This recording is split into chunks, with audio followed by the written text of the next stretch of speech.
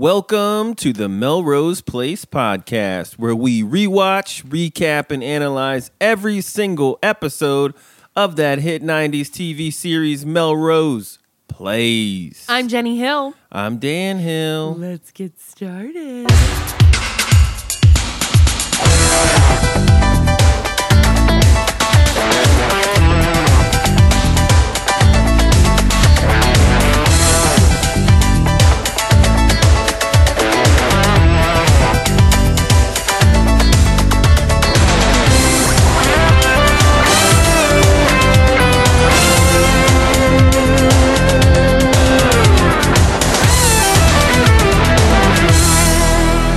Season 4, Episode 20, No Lifeguard on Duty, air date February 5th, 1996.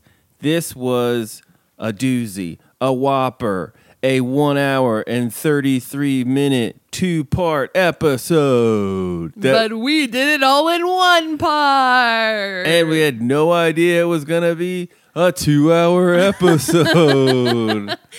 Boy, was this jam-packed. Packed with stuff. And we start right where we left off from last episode. There is a gun to Bobby and Amanda's faces. And the person that played the villain in Who Framed Roger Rabbit is Bobby's dad. So the whole time that's Christopher Lloyd, right? Yeah. At the end when he's like, Bobby, why would you leave me for a woman like this? It's so weird. Bobby's like, come on, Dad, just kill me instead. And Amanda says, Bobby, I won't let you do this. Like, where's the danger?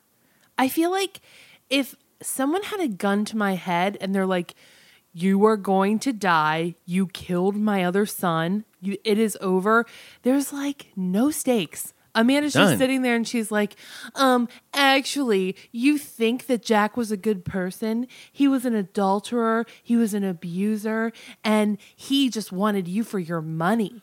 Yeah, this is the weakest mob ever. And it's very strange. And I feel like if Amanda were to step out of line to a real mobster and says something like that, she would be pistol whipped in a second flat. And, man, you seen Goodfellas, right? Yeah, I think that they're trying to do a poor imitation of it. But it's bad, yeah. But, like, you just get whacked. Yeah, they Bobby's don't need to do a monologue. Bobby's dad should be sitting in a chair with no light on it, just watching the thing, like, eating nuts. And then, like, both a of henchman them, comes and does it for yeah, him. like, both of them should just get popped in the face. Done deal. It's over. But Bobby's, like you said, Bobby's dad starts crying about Jack, and and it's just ridiculous. Bobby says, if you need to do it, you do it. Let her walk out the door. Why would they do that, Bobby? They've already attempted murder at this point. It's very strange. And then Bobby's dad talks to him directly, and he's like, you have no honor, you have no loyalty, no respect. You never did. And then Bobby's like, Dad, I love you. And for some reason, this just flips everything on its head. The dad hearing Bobby say, I love you, has made him change his mind altogether that he will spare Amanda and Bobby and calmly walk out of the door, but not without saying, you're dead to me, Bobby. I don't have no sons. They're both dead. Weak shit right here. It's so weird. And then they walk out the door and it's as if like a cable repairman has left. Bobby and Amanda are like, whoa, well, that was crazy. It's like, Yeah. guys. We'll probably never see Bobby's dad again. Why not just have a struggle where he like takes the gun and shoots his dad? This was so anticlimactic. I can't even believe they made us wait an entire new episode to see the resolution of this scene. And we thought this is where Bobby dies. Yeah. We were convinced. It was like, okay, he's going to sacrifice himself for Amanda. They're going to let Amanda walk. He's going to die. Goodbye, Parisi storyline. Right. How wrong were we? We were 100% wrong. What would you do if your dad surprised you in a hotel room and was holding a gun to your face? I think I would be frantic and crying. Confused. Yeah, it's A just whole spread of emotion. yeah. We see nothing. We see none of it. If anything, Amanda's like so defiant and like, I did the right thing. It's just like, bitch, are you seriously willing to die over this? And then they just hug. Like, we Yeah. made it. I'm sorry, but this Parisi storyline needs to die. Get them out. They're It like is termites. So bad. They're like termites eating the foundation of this It Melrose really house. is. It's like, clear That it is- out. A really great way to describe it. So with that, we go to the credits, and then we're at the establishing shots. They're really getting us this time. Oh, yeah, and it's a rockin' song. Yeah, you were really into it. I was really into it. But season 1 Butt Cheek is back in the opening A lot credits. of crotch shots. Really missed that. Yeah, Really that missed was a it. good one. Bongo guy sitting on the street is back Yeah. as well. It's just a really lovely intro. Very long. But Brooke, we start with Brooke. She's at the Beverly Hilton in some workout gear. And it would appear that she's been locked out of her room. Well, Dan, did you see she runs up to the front desk and totally butts in front of another guy in line? Of course she would. It's terrible. So she runs up and she's like, excuse me, someone needs to open my hotel room door. It seems I've been locked out and I have to get ready for work. She looks great for just finishing a run, I Yeah. must say. And you've been doing a lot of running A lately. lot of running lately, training for the Marine Corps Marathon. And Not to brag or anything. Yeah, it'd be my second marathon, so I kind of know what I'm doing. But yeah, so she's been locked out of her room. So the concierge or front desk person, he has to explain to her, yeah, that's because your credit cards don't work. Oh, well, my checkbook is in my room. I'm sure I can write a check. Excuse me, miss, your checks have bounced since being here. Well, this is some misunderstanding. And she even says Billy must have canceled them. She's on to him. But I don't get this shit about this hotel. It's sort of hard for them to.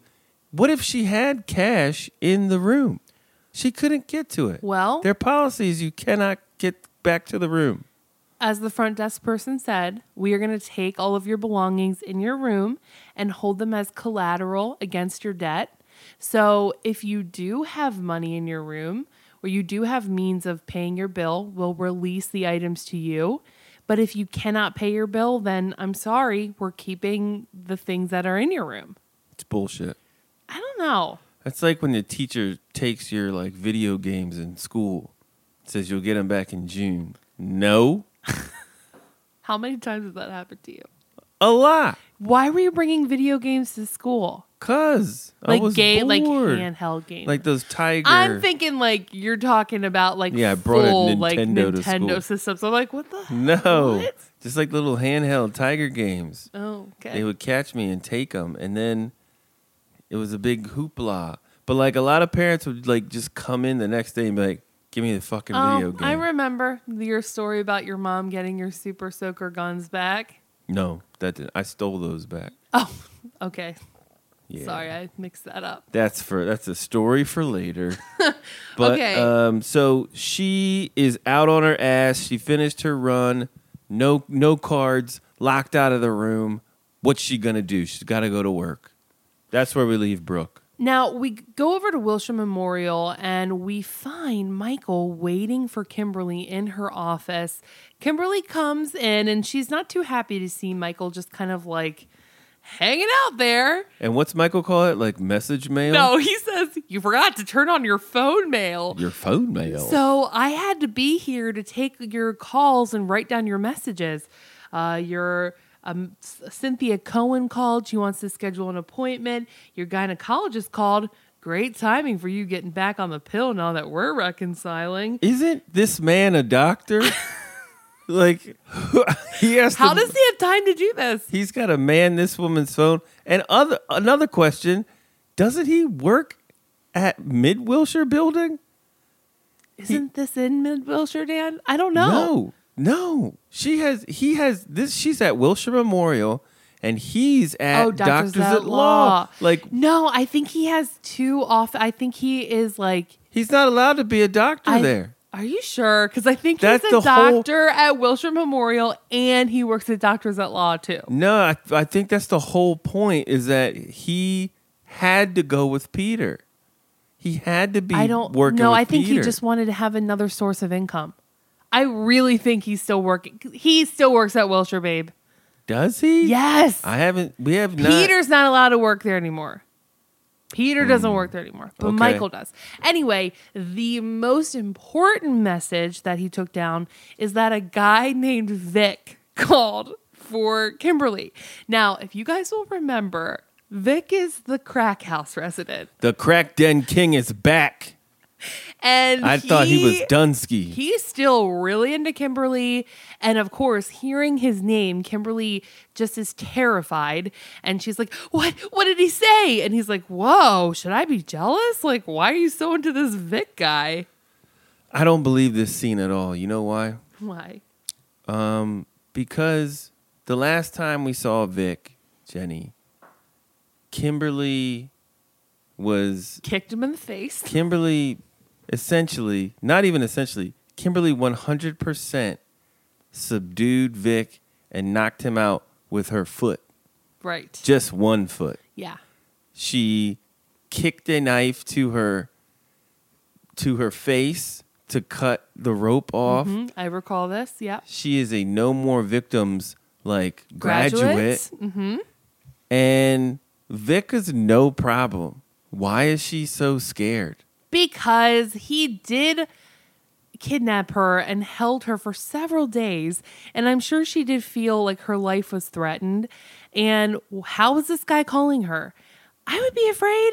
Why is this guy calling her? I'd be like, I beat that guy up with my foot. She tells Michael what happened. NBD.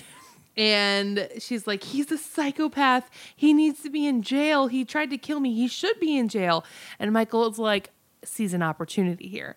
Okay, this is what we're going to do. We're going to move you into the beach house. I'll be your shadow. You'll never go anywhere by yourself again. We're going to move you into the house you owned previously that I live in for free. That somehow I now have taken over. And we're not going to take any chances, okay? I'm going to be your protector. And he says that he has I guess a patient that works at the police force that he can pump for more information. And to his offer to live at the beach house, Kimberly says, I'd rather take my chances with a homicidal maniac. Boom. And then Michael leaves this scene saying, you know what, Kimberly? One of these days, you're going to wake up and you'll see me. That's scary. That is kind of weird. One of these days, you're going to wake up. You're going to see me. All right, next scene. Amanda is waking up in a urine-colored crushed velvet robe. As what one a does. weird choice. Seriously, what is this fucking thing? It's seriously the color of piss. She's in a gold. piss rub. A mustard. Mustard-colored robe. A honey mustard urine. And Amanda wants to talk to Bobby about Vince. Well, about what happened last night. She's like, Bobby, I think you need to open up to me since we almost got murdered together by your dad. And then Bobby's just like, is his dad's name Vince? I just was like, so. Bobby's dad. Bobby's just like, yeah, I don't really want to talk about that too much. And then Alicia barges in, and she is very upset and concerned. And sorry, Bobby says, my father loves me. We're connected. We'll be fine. Okay. What? Now we learn from Alicia that his father is selling his shares of the cable company, meaning if another party were to buy them, Bobby would lose control of the company. So Alicia is very concerned, and I want to know, when did Alicia become like the head of Bobby's cable company? Oh. Why does she have such a vested interest in this? Isn't she just like an attorney on retainer? Yeah, now she'd be like full-time Bobby. Like it's all about like Bobby's cable company and like she has an office there. Yeah, she got Matt out of murder. You know? Yeah, she's a defense attorney. Yeah. Last time I checked, they're not like private. Yeah, they're not doing like business. Who knows? I do not pretend that I'm an attorney or know anything about it, but it just seems like the specialties are different. Yeah. Let's head on over to D&D. Brooke comes in the bullpen, we'll call it, and to talk to Billy. She just comes straight to the point. What did you do to my credit cards? Oh, well, Brooke, it was a joint account and there's nothing joint about us anymore. And then Billy suggests for her to use the $10,000 that she inherited. And she says, you know that I put that on a down payment on my house, on our house, and I lost it because it was non-refundable. Well, thank you. We have been talking about this for episodes upon episodes. What happened to that house? She said she bought where's it. the house? Why aren't they living in the house? Why? Like, what's going on with the house thing? Well, there you go. She put $10,000 down and lost it all. And Brooks, she says, oh, this is the real you, isn't it? A heartless bastard. Allison sees this whole thing and asks Billy to cool it with hating on Brooke. But Billy says that she's a survivor and that she'll land on her feet. What makes Billy think this? Yeah, she tried to kill herself mere days ago. If by survivor he means she survived a suicide attempt, then yeah. Yeah, I guess she is. I guess she is a survivor, but like as far as like real world living, like I can get through this. Nope. No. She's not doing so hot. And I get what they're doing here with Brooke, but my problem here is that like Brooke throughout Melrose Place has had a job and had a job for a long time, and she had a promotion within D&D. She worked before D&D. It's very hard for me to believe she didn't have her own lines of credit, and it's very hard for me to believe she has nothing. How do you have nothing? Maybe because it was all tied up with her dad's stuff. Yeah. I mean, I agree with you. It is very implausible, but this is the world in which they've built and what we need to believe. She has like $0. She's got nothing. She's got $10 in cash that was in her sports bra. That's it, baby. But like you've been getting checks every 2 weeks. They're spent. Do you get 2 weeks checks back in the 90s? I think so. Maybe, yeah. You got checks at some point, but she probably spent it. How does she pay rent? She's living check to check? Maybe Billy took care of all the financial stuff. Oh, I'm sure. Billy didn't even know what a credit card was 3 seasons ago. Allison had to like get Yeah, it's like, what's a credit card? I think I need a credit card. I think I need to get a credit card. Can I just borrow yours? What? I totally forgot about that for the comedian to get her car. Billy's fucking stealing money from Allison to help little fucking Martin. Remember Martin? Why don't you get it from Dad? Yeah. Why don't you just ask Dad? Get him to pay for the car. Dude, like Billy doesn't, you don't know shit about money. How would Billy know how to cancel the car? Okay, maybe I'm wrong, babe. In this world, Brooke does not have 2 pennies to rub together. Okay, she is flat broke. That's unfortunate, man. Very unfortunate. So they are like just pissed off at each other, and that's where we leave them. Now, Peter comes into the law offices of Alicia, which is now coincidentally in the offices of Bobby Parisi. Because didn't she have an office before Bobby? I don't know. Maybe they're at different offices, but Peter comes in and he's flirting with her. They're talking about like past relationships, talking about how Bobby had a thing for redheads. And that's when Peter's like, I'm a brunette man myself. I fucking hate Peter. I like Peter. Peter walked into this scene like a goddamn game show host. He was like so just ugh. I know a lot of Melrose Place fans really enjoy Peter. I love him. I do not. I love him. And while he's in the office, Alicia gets called up by, I guess, her receptionist saying that Bobby is on his way up. So she's like, Peter, can you go out the back way of my office? I don't want Bobby to know that you're here. And he's like, what? You don't want him to know that you're mixing business with pleasure? You know what Peter is? Peter is a high rolling stalker.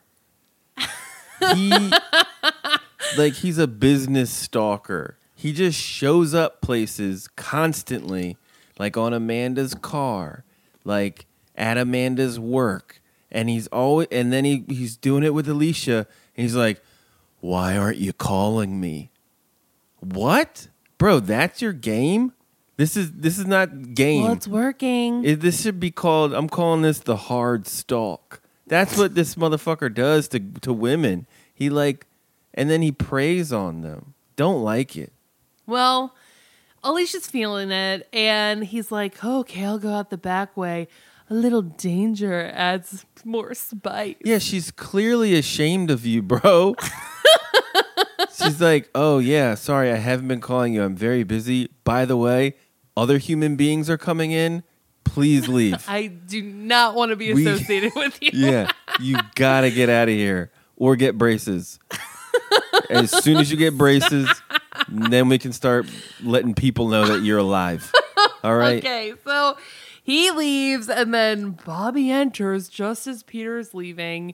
And Bobby says that he wants to make a small donation to Wilshire Memorial, which Alicia's like, why would you do that? Your company's about to get tanked and you're going to lose all control over it. And then Peter's eyes light up. Ding, ding, ding. He heard all that. Oh, did he? Yeah, he was in the closet. Right? Oh, no, he left, babe. Apparently, Alicia has 2 entrances to her office. What? Yeah, so there's a back door and a front door. No. Yes. No way. Yes. I don't believe you. Okay. Look, he's listening. They insinuate that he is listening on the other side. Well, it doesn't matter because the storyline never goes anywhere. So he's clearly listening. Okay, fine. Sorry. He is listening, but he did go out the back way. Right. They're setting. Yeah, you're absolutely correct. Alicia's office has 2 entrances and exits. I'm glad we could agree on that. Yeah, that's definitely happening. But okay, he shut the door and overheard that part. Yeah, because they're probably setting up that Peter's gonna buy all. But the he shit. doesn't. Right. So, anyways, we go back to D&D, and Brooke is on the phone with her bank. She's arguing with someone on the other end of the line, saying, "But I've had an account with you since I was 6 years old." Right. Why do you have no money?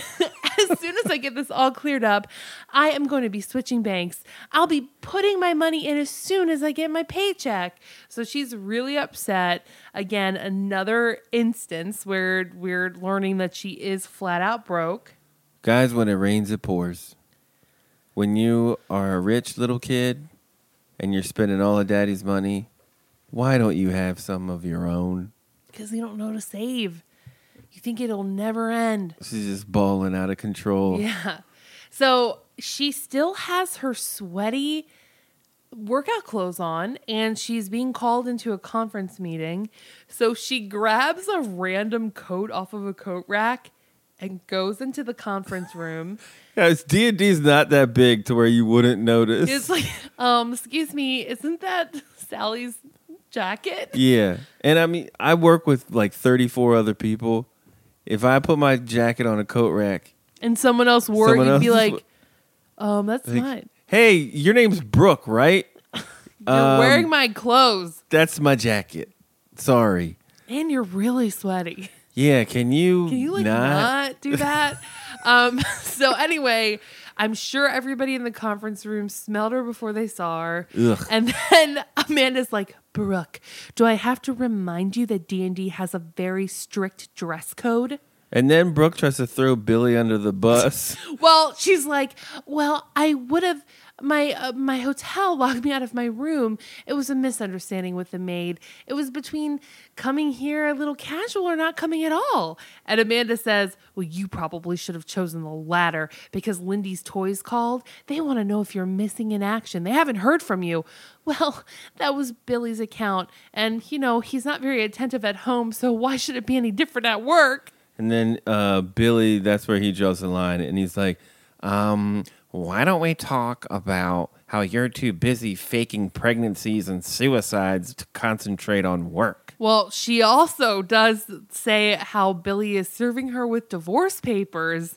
Just and that airing she's it all kicked- out. That she's been kicked out of the apartment. Brooke storms out crying. And Amanda's just like, we can't have this meeting.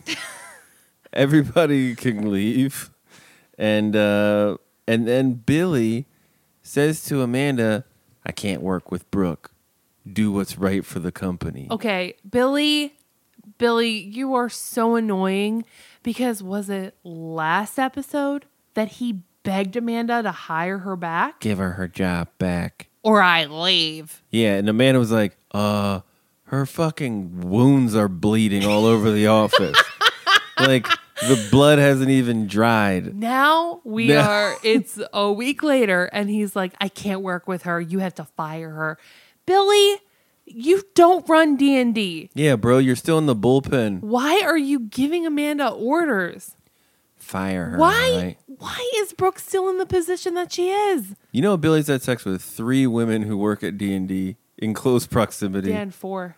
Because 4? remember, there was that receptionist that I forget her name. Did they but have she sex? Yeah, like he was dating her. No. I bet they did. The one that Allison had fired? Yeah. No, they didn't do it. They Dan. just like talked. Dan, I think behind closed doors, we know what they did. Really? Well, All anyway. right. Hey, I'm cool with it. That's fine. But you got to understand how awkward these meetings must be with Billy at D&D. I have to agree. It's not good for anybody. So next up, Jane is getting a tour of Jake's garage. Jake has a garage? Okay, yes, thank you. How many apartments have you lived in that came with like your own garage? Maybe this is how Jake has had money all these Or years. maybe because he's a handyman, he gets the garage. I was trying to think about that. I don't know.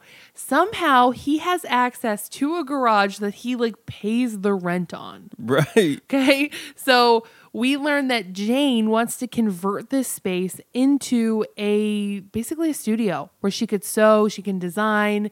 She's very excited because it's close to home, it's large enough, and Jake could still park his motorcycle there. Yeah. She's like, you could still park here. And then Jake is like, oh, small detail. Joe parks her car here.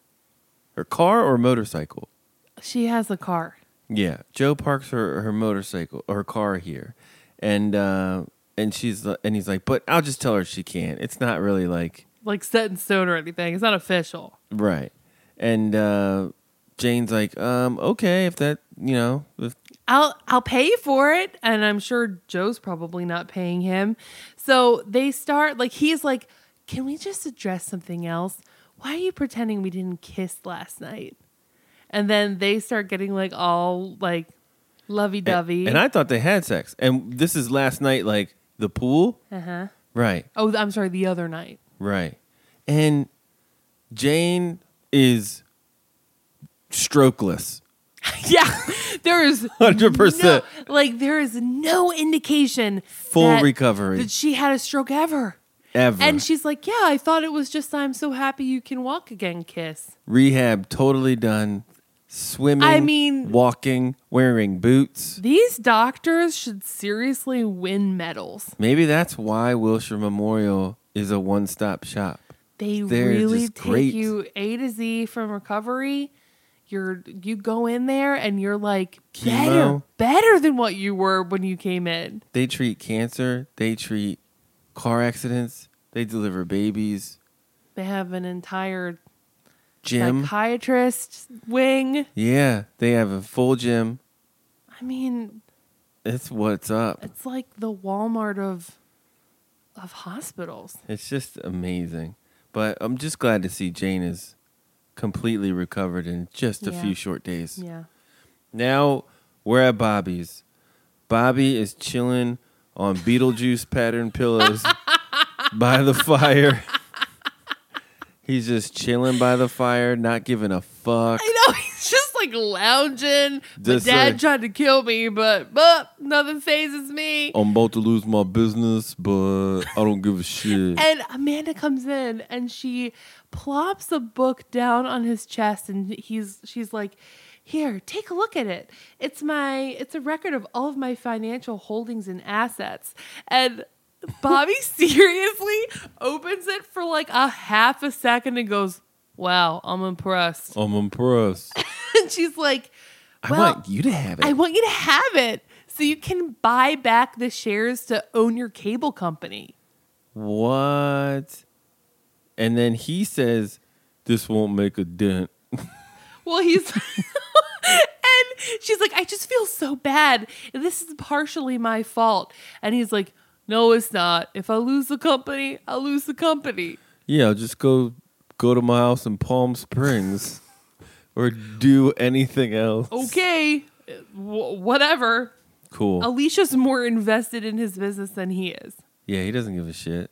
So let's go to prison. Why? Dan, this whole scene, I'm like, okay, Kimberly wants to get as far away as Vic as possible. She doesn't want anything to do with him. So in order to achieve that, she goes and visits him and talks to him face to face. What is wrong with her? Here's what I think happened here. Because remember when she like walked him into the police station like by hand and like no force? And she was like, "Hello, my name's Kimberly. This is Vic." I've made a citizen's arrest. Right, He tried to murder me and he raped me several times. I've tied him up with his tie, and I disarmed him with one flick of my ankle. and he would love to make a full Confession? confession And then he's- be arrested. Yes. So I think that she thinks she can like get him on that mind control again. Dan, I think That level she's again. psycho. Like, why is she there? And she's like, "Vic, the only reason I'm here is to stop you from using your phone privileges. You are a sick and violent man." And they even go to like black and white. I thought this was like a random Allison dream at first because they go to the black and white. And you're like, "Where are the dolls?" Vic's like shaking a heavy fist at her. Well, no, before they cut, he's like, "I'm gonna get you. You should be the one in here. I'm gonna hurt you. One day I'll come for you. I'm gonna get you. And he's it's like- all about you. Only you." She says, "Who else?" Vic says, "Who else am I supposed to call?" And I wrote like Babe, no. the follow your dreams The shit. dream thing. He was like, and I have a dream about you every night, Kimberly. And you know what they say about dreams. If you talk about them, they don't come true. If you don't follow your dreams, they won't come true. I wrote down, Vic has very strict dream rules. What? So basically, Vic. Vic is like standing up, pounding on the glass, getting very threatening and screaming at Kimberly, saying that like it's only her he'll ever be thinking about. She's completely spooked, gets up, walks away as he is hauled out of the room by guards. I don't understand why Vic is like smiling and happy, like, "I'm gonna get ya."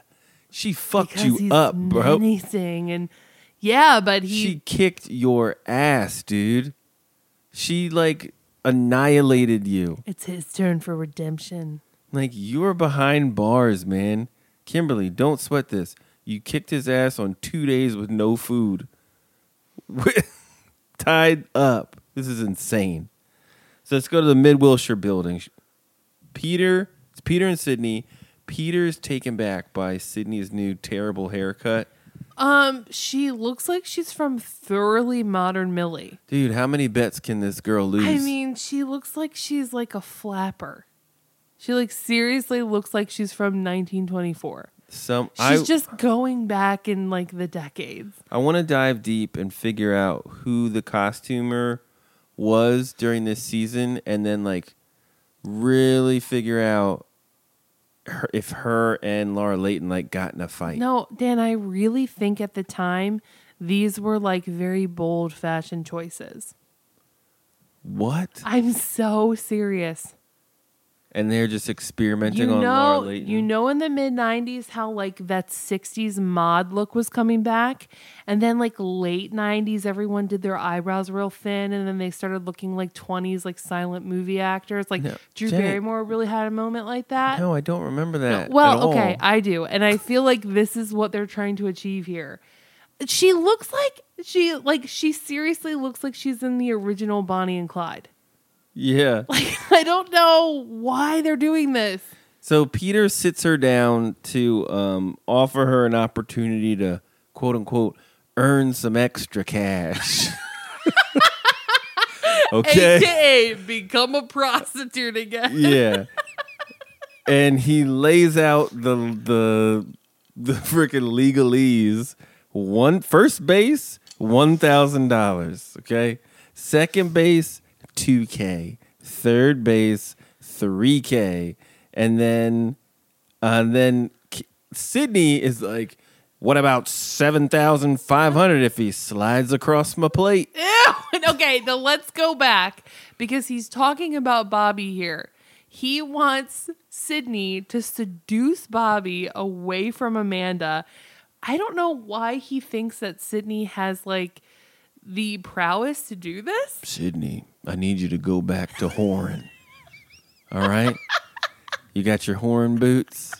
Need you back in that saddle. And she's like, I'm raring to go. And I just feel terrible because it wasn't too long ago where Laura Leighton delivered probably the best acting she's ever done on this damn show in that confession room, crying her eyes out to a priest that she had to do these sick acts. Remember that? Yeah, I do. That was such a like deep scene, like, oh, like we actually felt bad for somebody. And that this scene throws it all away because she's just like, all right, sweet. Because at heart, Sydney Andrews is always looking for a way to get extra money and figure out how to, get the material things in life. And she even says, well, if I'm up to bat, I got to get a new uniform, an expensive one. Yeah, I'm tired of eating peanut butter and mayonnaise bagels at my desk. Oh, God. Don't ever bring that up again. Ugh. So his plan is to get her to this Wilshire Memorial fundraiser gala where she can sweep Bobby off of his feet and then seduce him away from Amanda. We do always say that stripper like whore in Sydney's the best Sydney. Yes, it is. She's good. That's when she's at her best. So let's head on over to Joe's place. Joe's pouring some coffee. Jake knocks on the door, and he says that Joe's like, "Oh, you're up early," and he's like, "Yeah, bitch.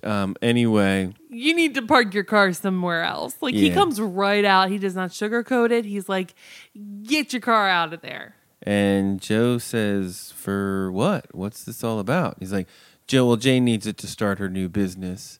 And what is she gonna make? Spark plug belts? Yeah.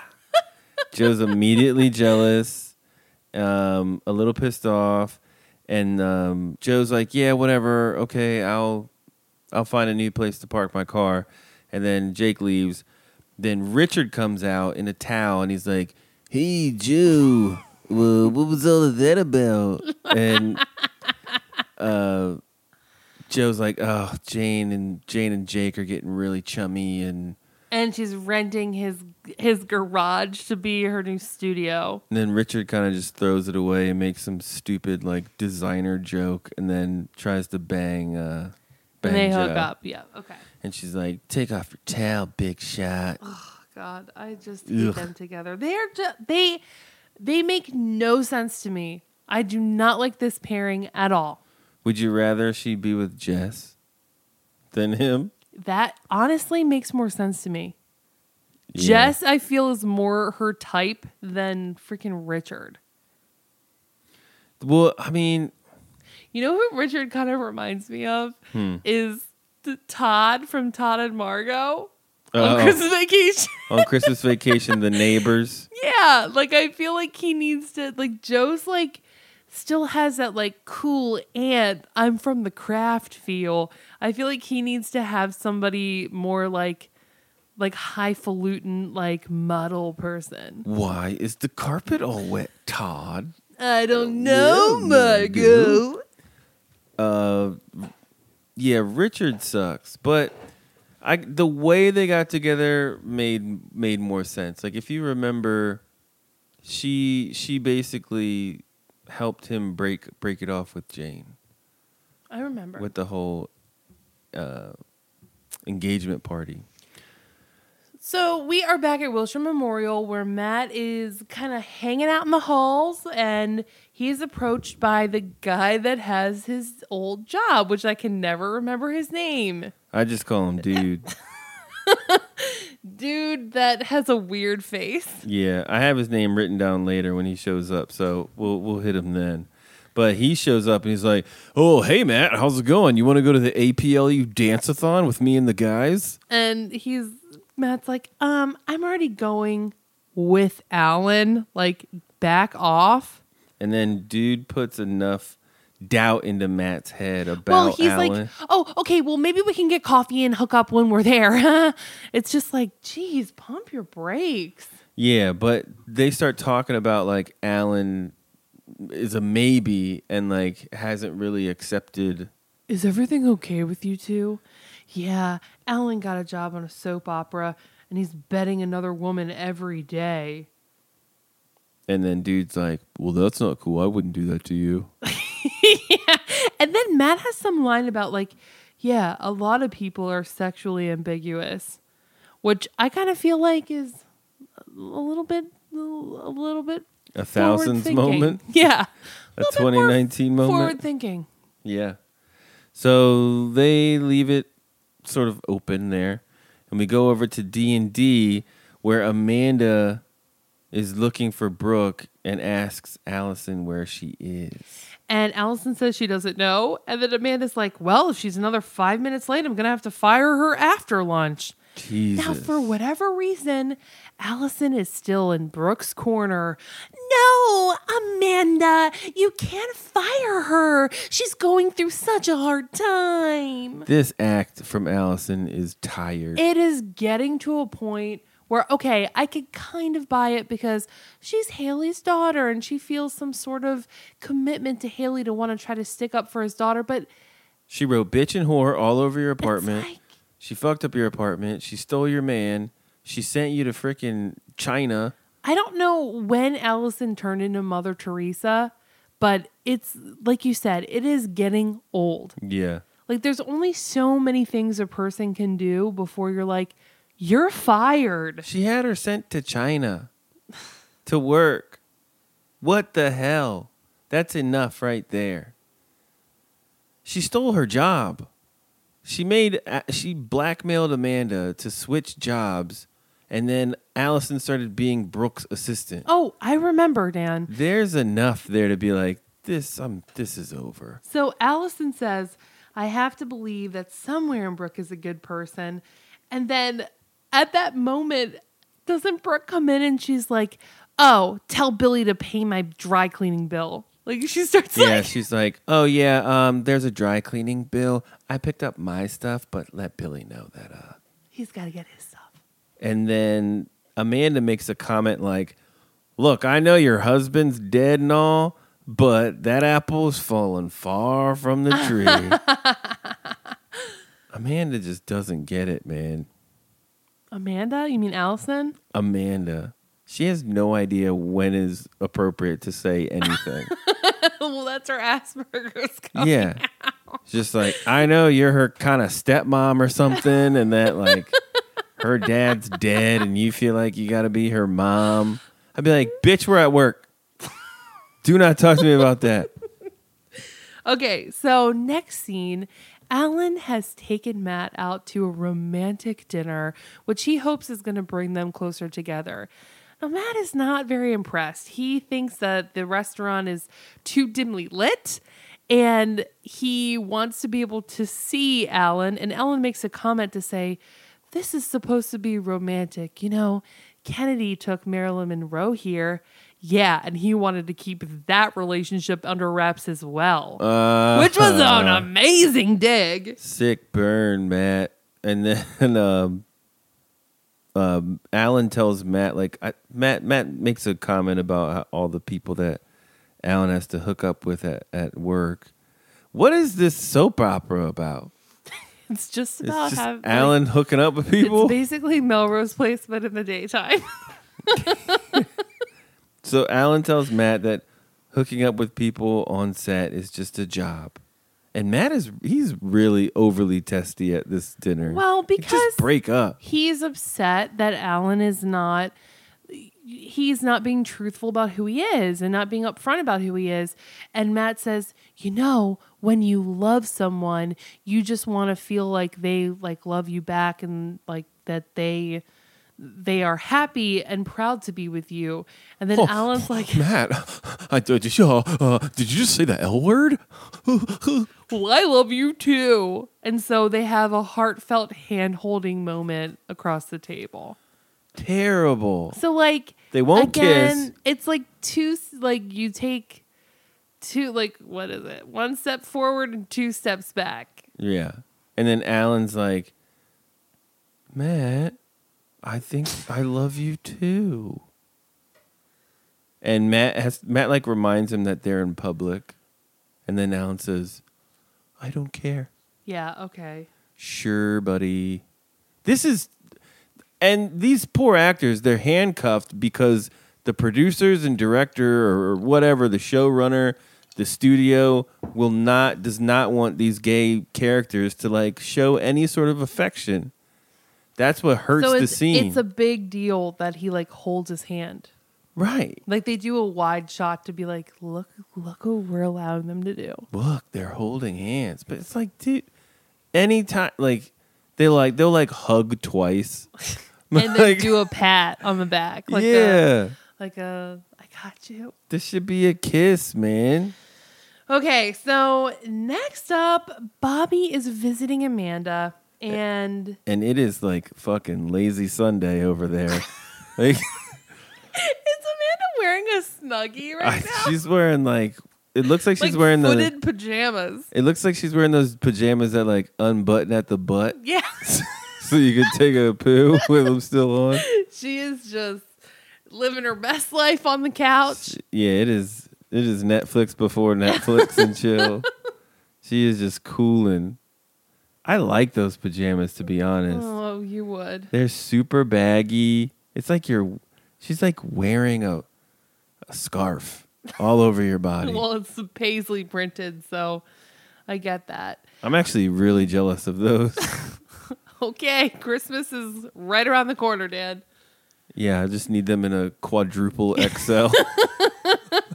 So Bobby has returned with her portfolio of assets and holdings, and he said that he's done a little bit of selling and offloading, and he's almost has the money that he needs in order to buy the shares to have full control over the company. But all that's missing is exactly the amount of Amanda's portfolio. I need the rest of your portfolio to cover it. How did Bobby find near $2 million in a night? He's very resourceful, Dan. I guess so. And without the help of his dad.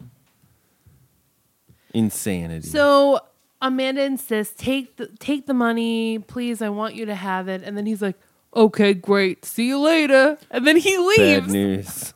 That is a bad sign. Amanda's going to lose all that loot. Now, Billy's at Shooter's, drinking. 3 beers in. Celebrating that Brooke got fired. Well, she didn't, babe. Right, Remember? but he thinks it's a wrap. Oh, okay. So he's boozing hard, like, sweet. When I go back to work, my weird psycho ex-wife, who I'm divorcing, is not going to be there. And then Allison she comes in and asks where Billy is. Why he wasn't at work, and he says, I'm not going back to work until Brooke is fired. Right. And then she says, well, you may have to stay home tomorrow because I convinced Amanda to keep her on. And then Billy's like, look, Allison, you can't change the inevitable.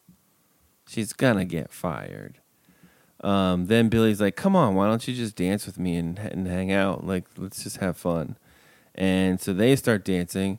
And of course, the moment they embrace and they're Right. smiling and having fun on the dance floor, Brooke shows up.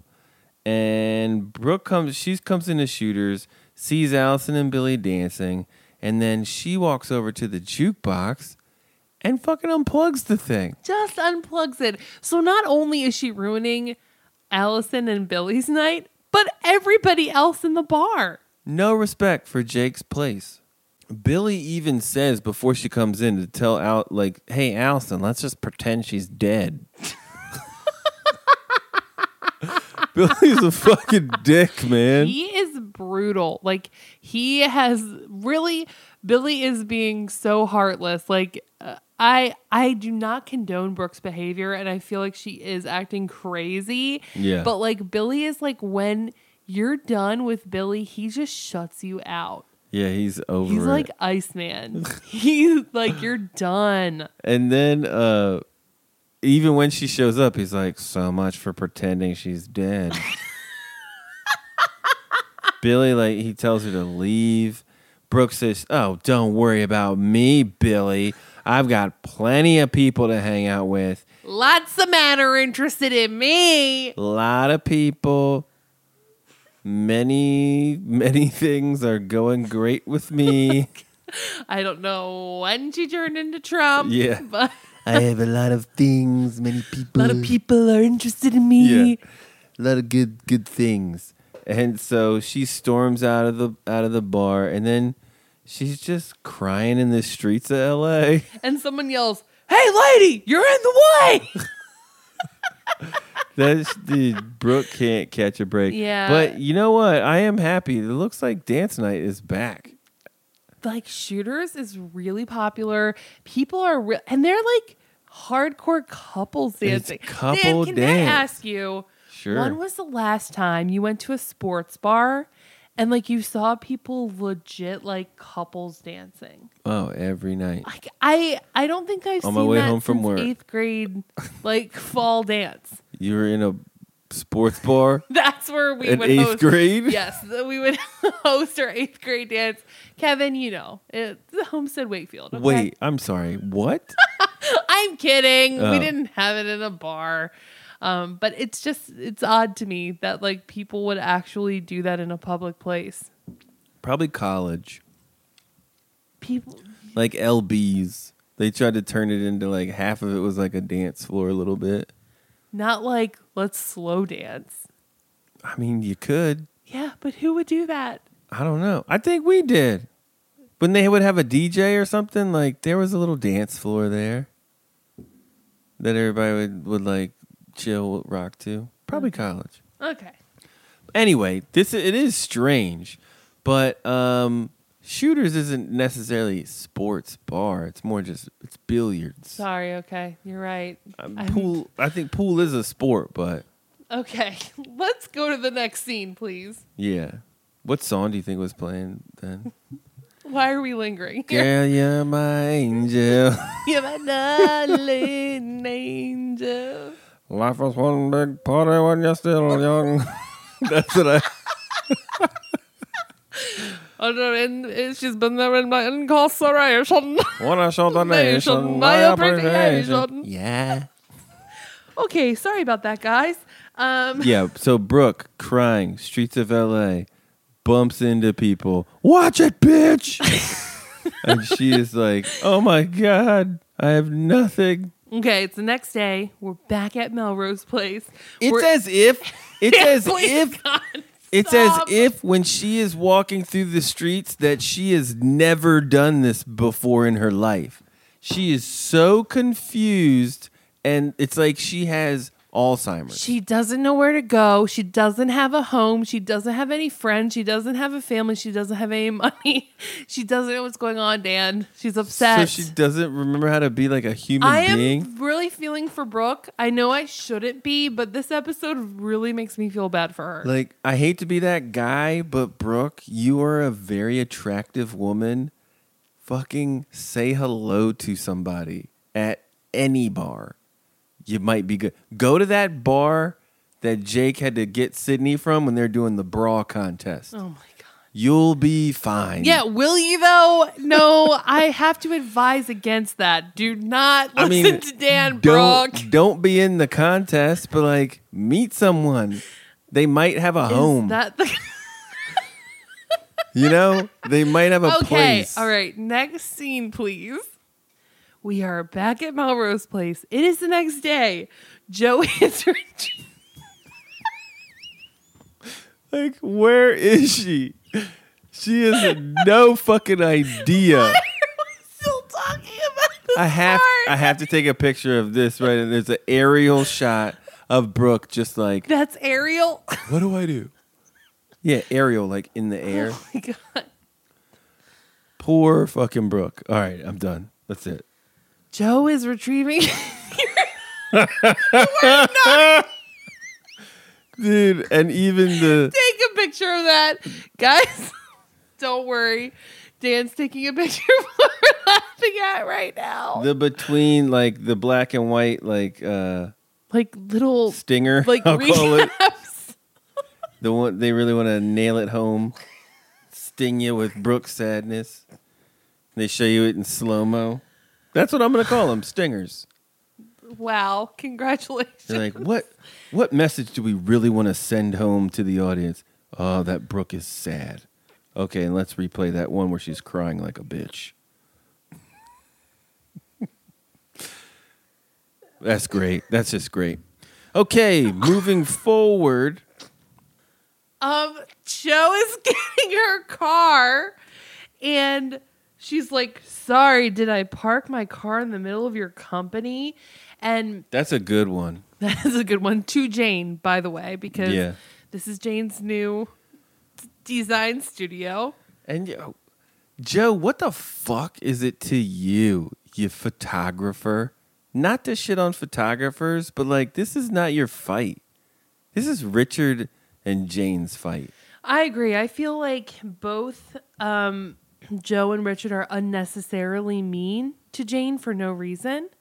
And she has to, like, she digs at her. Joe is like, I'm not buying this little Susie homemaker thing. And basically Jane like dishes it right back to her, being like, you know, you don't really have any talent. The only thing you're good at is getting in between the sheets with people, like insinuating she's a slut. The only thing that Jane did to Joe was punch her in the face when Joe tried to get at her. That's about it. Everything else Joe brought on herself. I agree. Now, unfortunately, Jake hears the tail end of this conversation, which really makes it seem like Jane is the bad guy. Yeah. And she's like coming at Joe. Talents left the building at Richard Hart Designs, bitch. When I left, yeah. Yeah. But I love the unity between Jake and Jane already. They're like Supreme Jean Team in this scene. True. They really love the denim. It was in. So when Jake comes in, that is exit Joe time in a nice BMW. Yeah, when did she get that car? No idea. She must be getting pizzade. There's a plus to work to be banging the CEO of, what do they call it now? I guess like Hart Designs.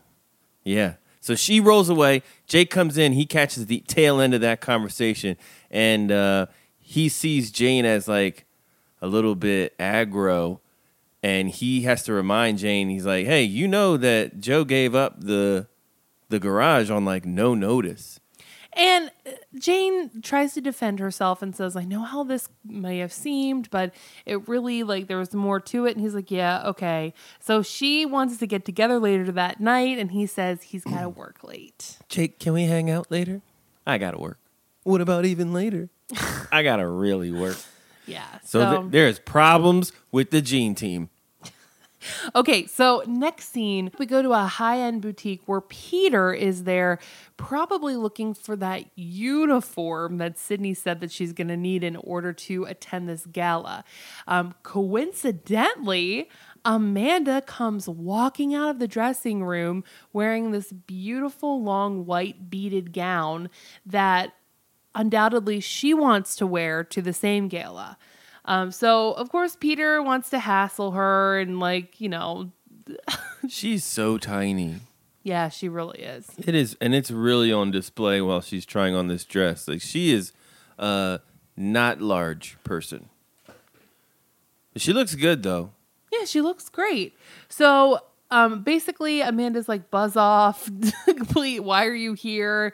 And then Peter tells the saleswoman that he wants the exact same dress that Amanda is wearing. Yeah. Which is, he is scheming every woman's worst nightmare that you're going to go to a special occasion event and there's going to be somebody wearing your same dress. And again, guys, how can you like this guy, Peter? He just appears places and then like verbally assaults Amanda at any turn he can. It does beg the question, like, did he know she was there? Because that's a pretty big coincidence. Of course he did.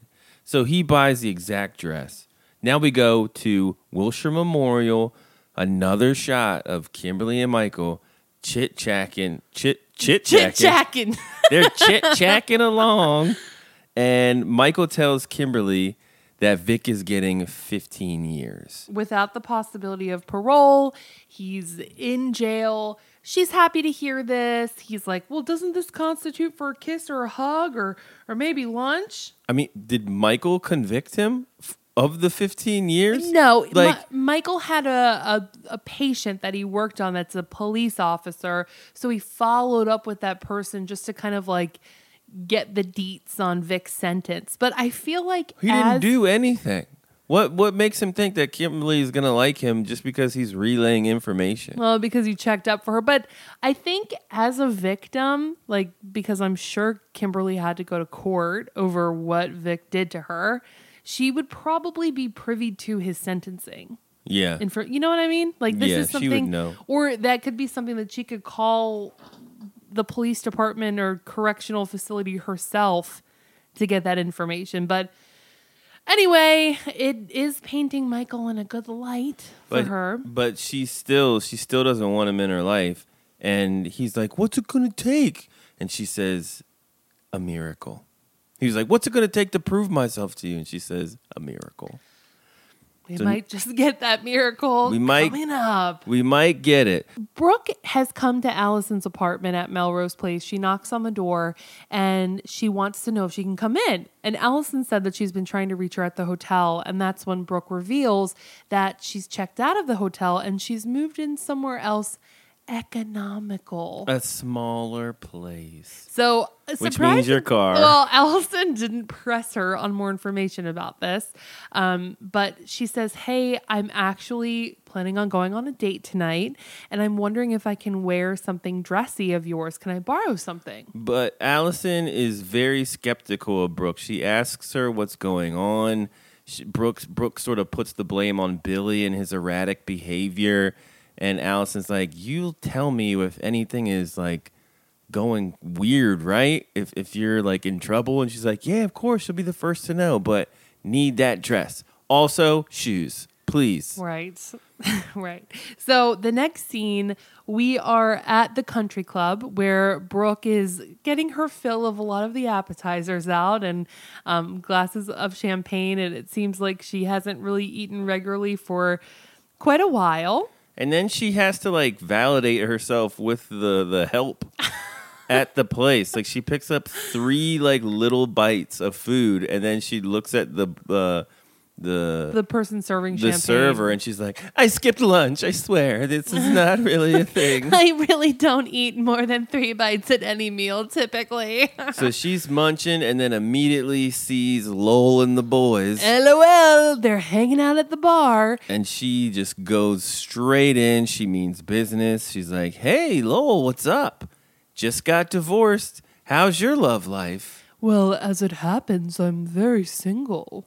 And then she says, wow, okay, well, maybe we can go out to dinner, catch a polo match. You like know, the old days. like the old days. That sounds horrible. I wouldn't be caught dead at a polo match. So then Lowell says, now why would I want to do that? Your father's dead. The estate is gone. There's no reason. What would be the point? And then all of him and his buddies laugh. His like little cronies are like, and they all Dude. just walk away, leaving Brooke almost in tears. Lowell's a dick. But Well, so's Brooke. So's Brooke. And I'm like, well, if she had money, they really would be a good match. Right. But you mean to tell me that it's Lowell or nothing at this party? Hit up one of the cronies. You are getting back to, yeah, I see what you're getting at. It's like, come on, man. Lowell's got friends. It ain't just Lowell. And there's probably more eligible bachelors hanging out there. Exactly. Like, I know, like, Billy first, Lowell second, but what about 3, 4, 5? And Get down the line. Lowell may have a reason to be a dick to her. Because think about it. They were engaged. And then all of a sudden she breaks up with him and marries this other dude within months. Yeah. And they probably only broke up maybe under a year ago. Right. And now she's like, I'm divorcing that guy. Let's get back together. I mean, maybe he has a reason to be a dick to her. Yeah. Maybe she broke his heart. She should call the actor who played Henry, like to keep freaking out Kimberly. He'll hook up with you. I'm sure he has a job in a place. I don't know, Dan. He was hired to literally stand outside of somebody's window and like be like, Kimberly. She's trying to make some extra dough. I don't think that they're in the same league. So another scene of Brooke just striking out all over the place. It's sad she's fallen this hard. And I do feel bad for her, but again, it's pretty unbelievable that she can't find anyone in LA to hook up with and take care of her. Now we head over to the Wilshire Memorial Gala where we see Amanda and Bobby entering. Amanda wearing that same beautiful white dress that It's party time. Yeah. Bobby's got the hand on the hip, like he can't keep his hands off her. Then enter Peter and Sid. I wish it was Michael and Peter. They're trying to like pawn Sydney off on Peter, but this used to be a Michael Sydney dynamic duo. Yeah, it used to be for sure. And their duo doesn't work. But Sydney shows up and she's like, wait, you got me the same dress? And she's wearing the same dress that Amanda is wearing. She's not happy about it either. She wasn't privy to this information that she would be wearing the same outfit as Amanda. So she can't even make eye contact with Amanda in this scene. She's just looking straight ahead. Peter's defense is, how was I supposed to know she'd buy it? I don't know, Shut Peter, up. because she was wearing it and it looked great on her. Yeah. So Amanda just asks Bobby to like go get her a drink. And basically Sydney is going to go try to get Bobby. That's her mission. Her mission is to get Bobby. Right. So Amanda and Peter are left alone, and Amanda's like, it was a really bad idea to bring this little idiot to this party. And he's like, oh, lighten up, Amanda. We're just here to have fun. He's such a dick. He deserves a nice face punch. He really does. Square in the face. Well, Amanda says, well, whatever you do with her, please don't turn her into a carbon copy of me. Then she's like, I got to go to the bathroom. She walks away. Enter Alicia. And Amanda like sizes up Alicia. And they've dressed Alicia to be like this anti-Amanda. She's wearing all black instead of all white. she's and then she matches Peter basically perfectly. What's Alicia doing here? Well, she is Bobby's personal attorney, and Bobby is there, and he's made donations to Wilshire Memorial before. Maybe she was invited because of that? I don't know. When you're rich and you're like a business person, do you typically hang out with your lawyer, your attorney? Look, I could never begin to even answer that question. I'm gonna go to this party, but my attorney's gonna be there. She's got to come too if I'm getting an invite. Yeah, if I'm getting an invite, I need Alicia there. She's gonna tell me where my money is. It's, that's a great question. Maybe Peter invited her. Maybe. So Sydney seizes her opportunity. The bar is packed. Jam-packed. She pushes her way through people, which rude, like to get to the bar. And then she so like coyly is like, "Hi, order me a pink lady, will ya?" What's a pink lady? I don't know. Some dumb mixed drink that probably has grenadine and Sprite in it. A pink lady. So they make small talk. Bobby says Peter must be paying her well since she's in that expensive dress. And Sydney immediately, she goes to work. She's like, "It's hot. I want to go outside." And Bobby's like, "Okay, cool. Have There's fun a out terrace there." on your left. Yeah. And she's like, "Yeah, but I could really use some company out there." And he says, "You know what? I'm here with Amanda. I'm sorry, I'm not available for that." He's not taking the bait. Then Amanda shows up. She's come back from the bathroom, and she wants to talk. She wants to chit-chat with Sydney, like, Now, alone. Can I tell you how much this pisses me off? This is a busy party. People are trying to get to the bar for drinks, and these assholes are just standing there at the bar. They've already ordered their drinks, and they're not getting out of the way so other people can get drinks. Not cool, guys. I hate people like this. It's bullshit. It's like, why are you standing like that? Obviously, is a service bar, a bar that people walk up to get their drinks and then go somewhere else to go enjoy their drinks. Yeah, This is not like a bar where you just like sit there and hang out. right. I hate when people do this. So Amanda gets her glass of wine that Bobby ordered, and she tells Sydney, "I don't know what you're up to, but Bobby is off limits." And then she feigns that somebody bumped into her and takes her glass of wine and launches the contents all over Sydney's beautiful white dress. But not before Sydney accuses her of being a little insecure.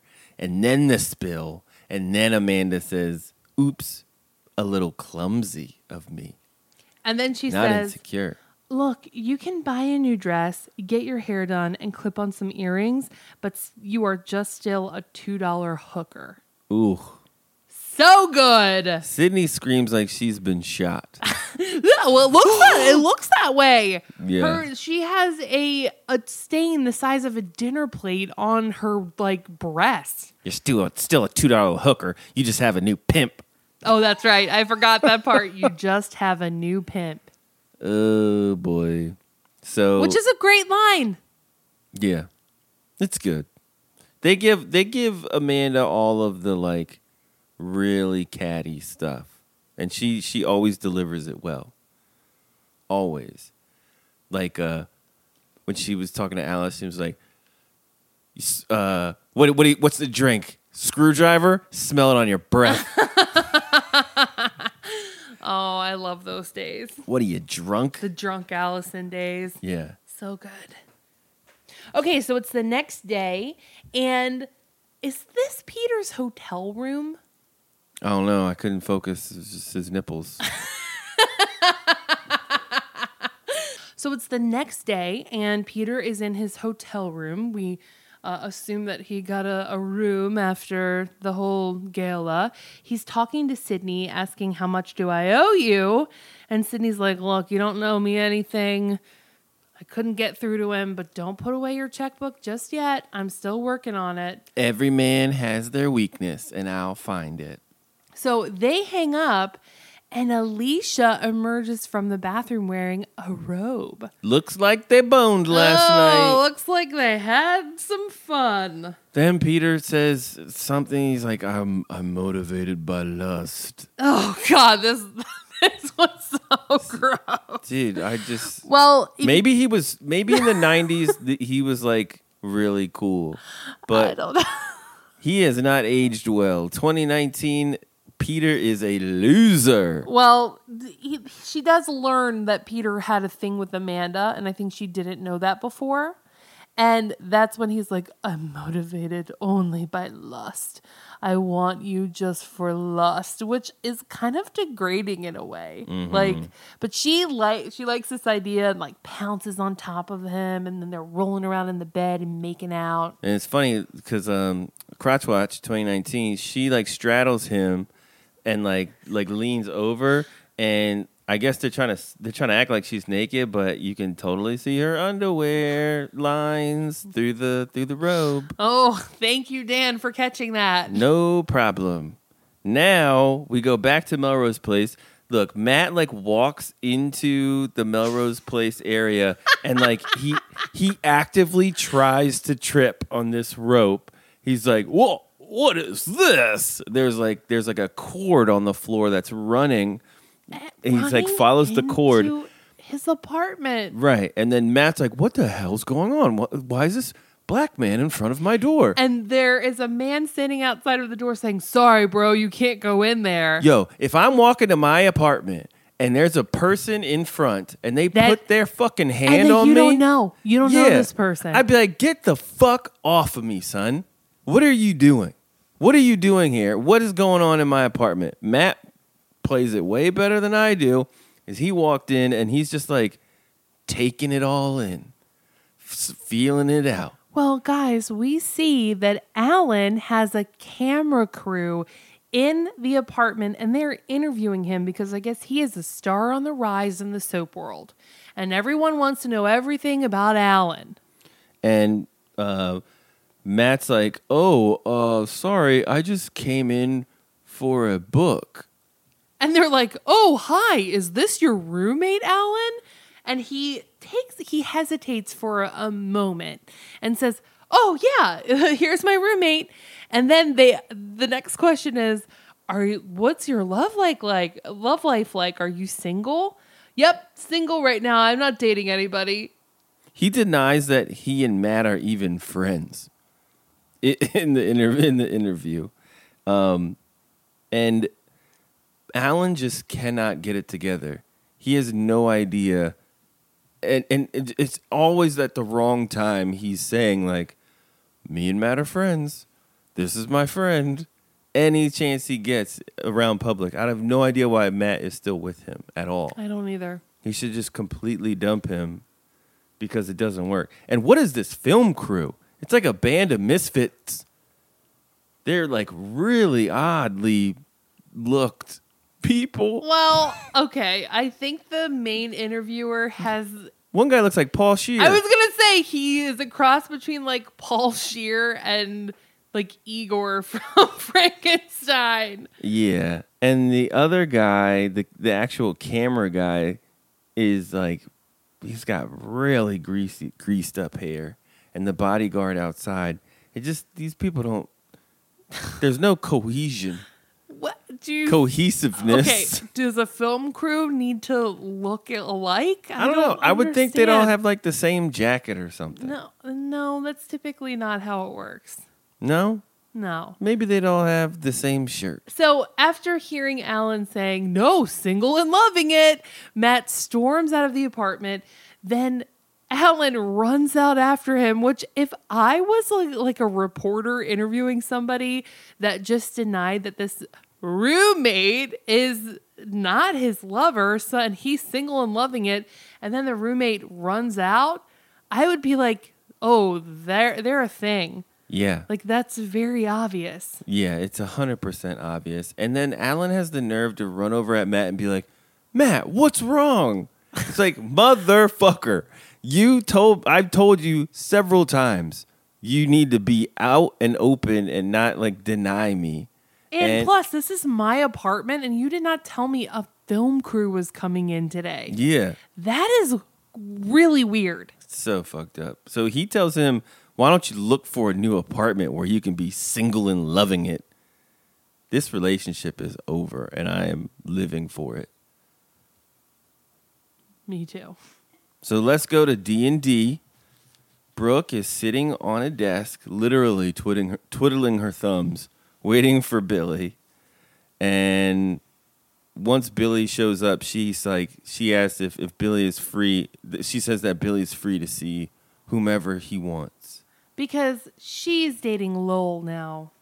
Yeah. She was the love of his life, and now they're getting back together. And Billy won't offer her any sort of emotional response. He's just like, okay, great. And she's like, well, maybe we can be friends so you can come to the wedding. That is crazy. Yeah. Like, if you're the person that you're, like, you just served divorce papers to, are like, I want to be your friend so you can come to the wedding of the, like, my next wedding. She's psycho. She's psycho. She's literally psycho. I'm surprised that there's not more storyline of her, like, hiding her wrists from people.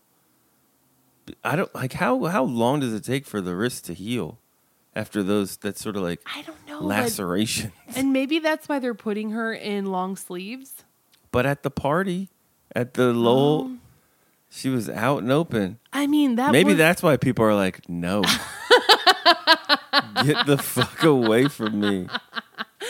Okay, so she walks away. Allison overhears this exchange and she's like, whoa, it's only been a few days and she's already talking marriage. Finally, somebody addresses how fast-paced these relationships go in the world of Melrose Place. Yeah. I love Allison's outfit too. It's like a zip-up, Very like sporty jumper, little striped red, white, and black. I like it. She looks good.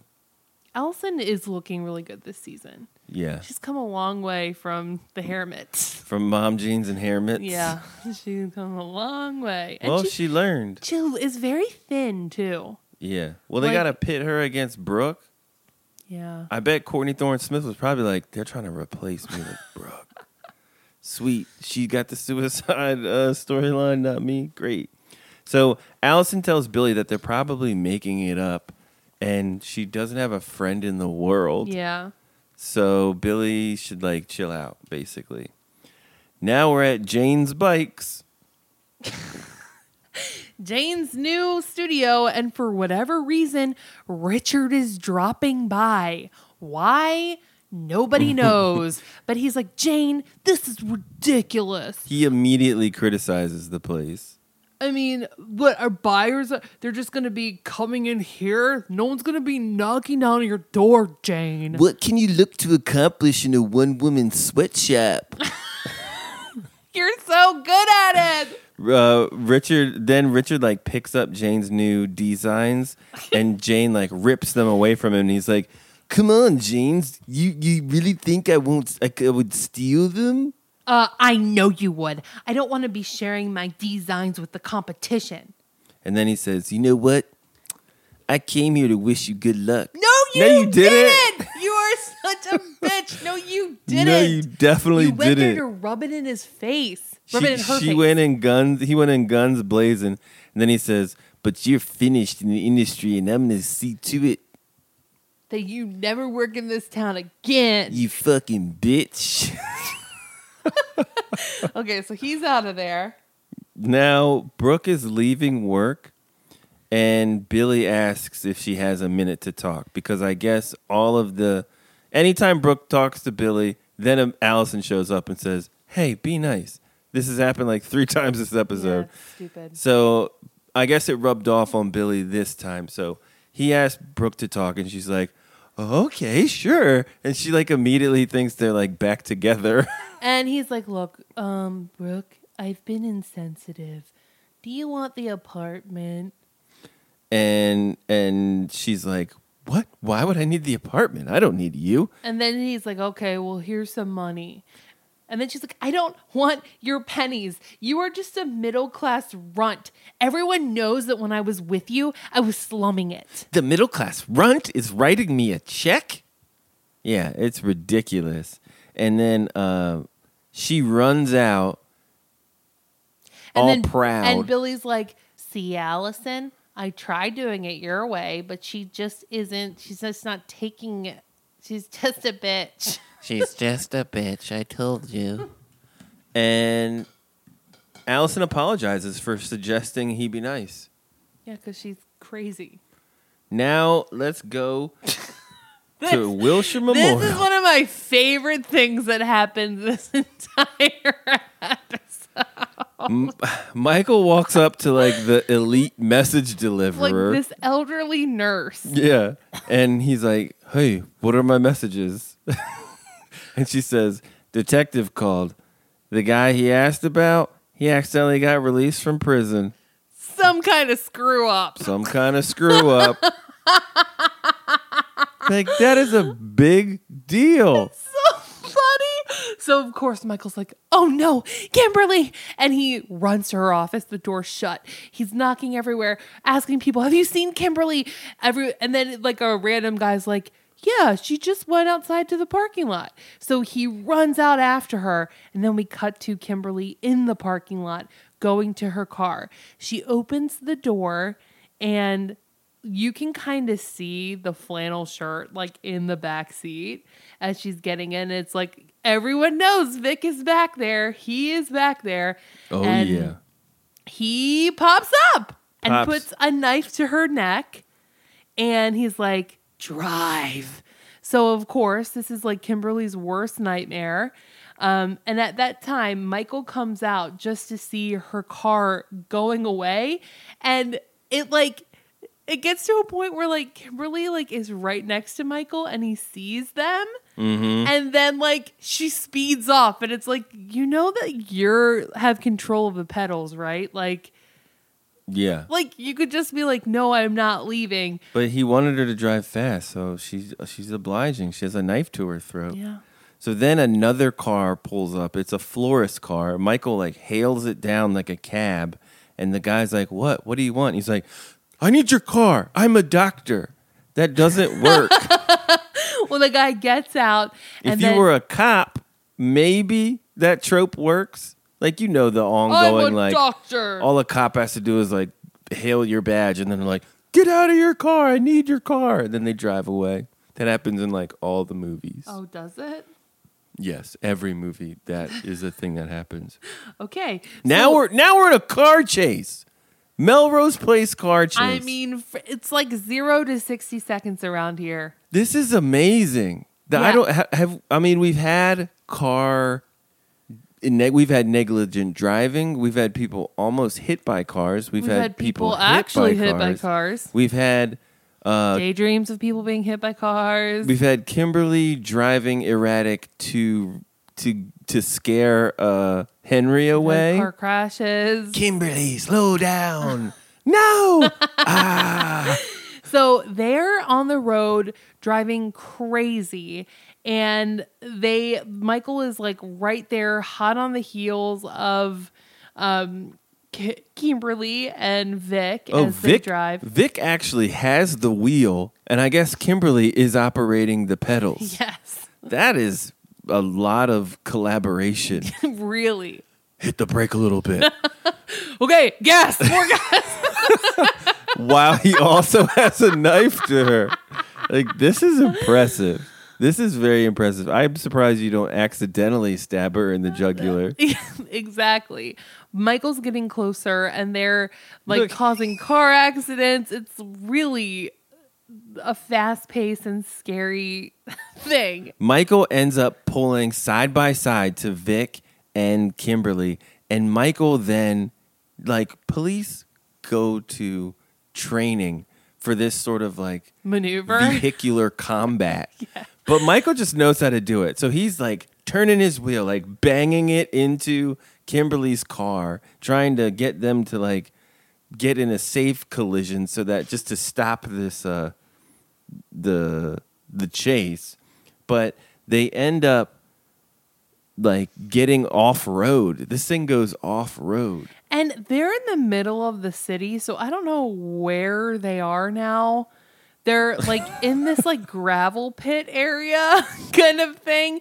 They bust through a chain link fence and To there's like a trailer park. Yeah, there's like a couple trailers, and then Kimberly's car is headed straight for a propane tank. Right. And while they don't crash into the tank, they hit it enough that, like, I guess propane gases are just leaking. Yeah. Michael runs and pulls Kimberly from the car. Vic, he's knocked out. Yeah, I mean, as we saw before, it doesn't take much to knock out Vic. Vic is a glass jaw, basically. Yeah, and honestly, like, this crash wasn't that hard, but he's, like, completely gone. And then Michael and Kimberly run away from the car just in time for it to completely explode. And I'm talking like this is a big time explosion. Yeah. Michael is on top of Kimberly, shielding her from the debris, and they look on as Vic burns alive. Michael rescues Kimberly. And Could be a miracle. Kimberly said it would take a miracle. Vic is fucking dead. 100%. Would you agree? Well, no.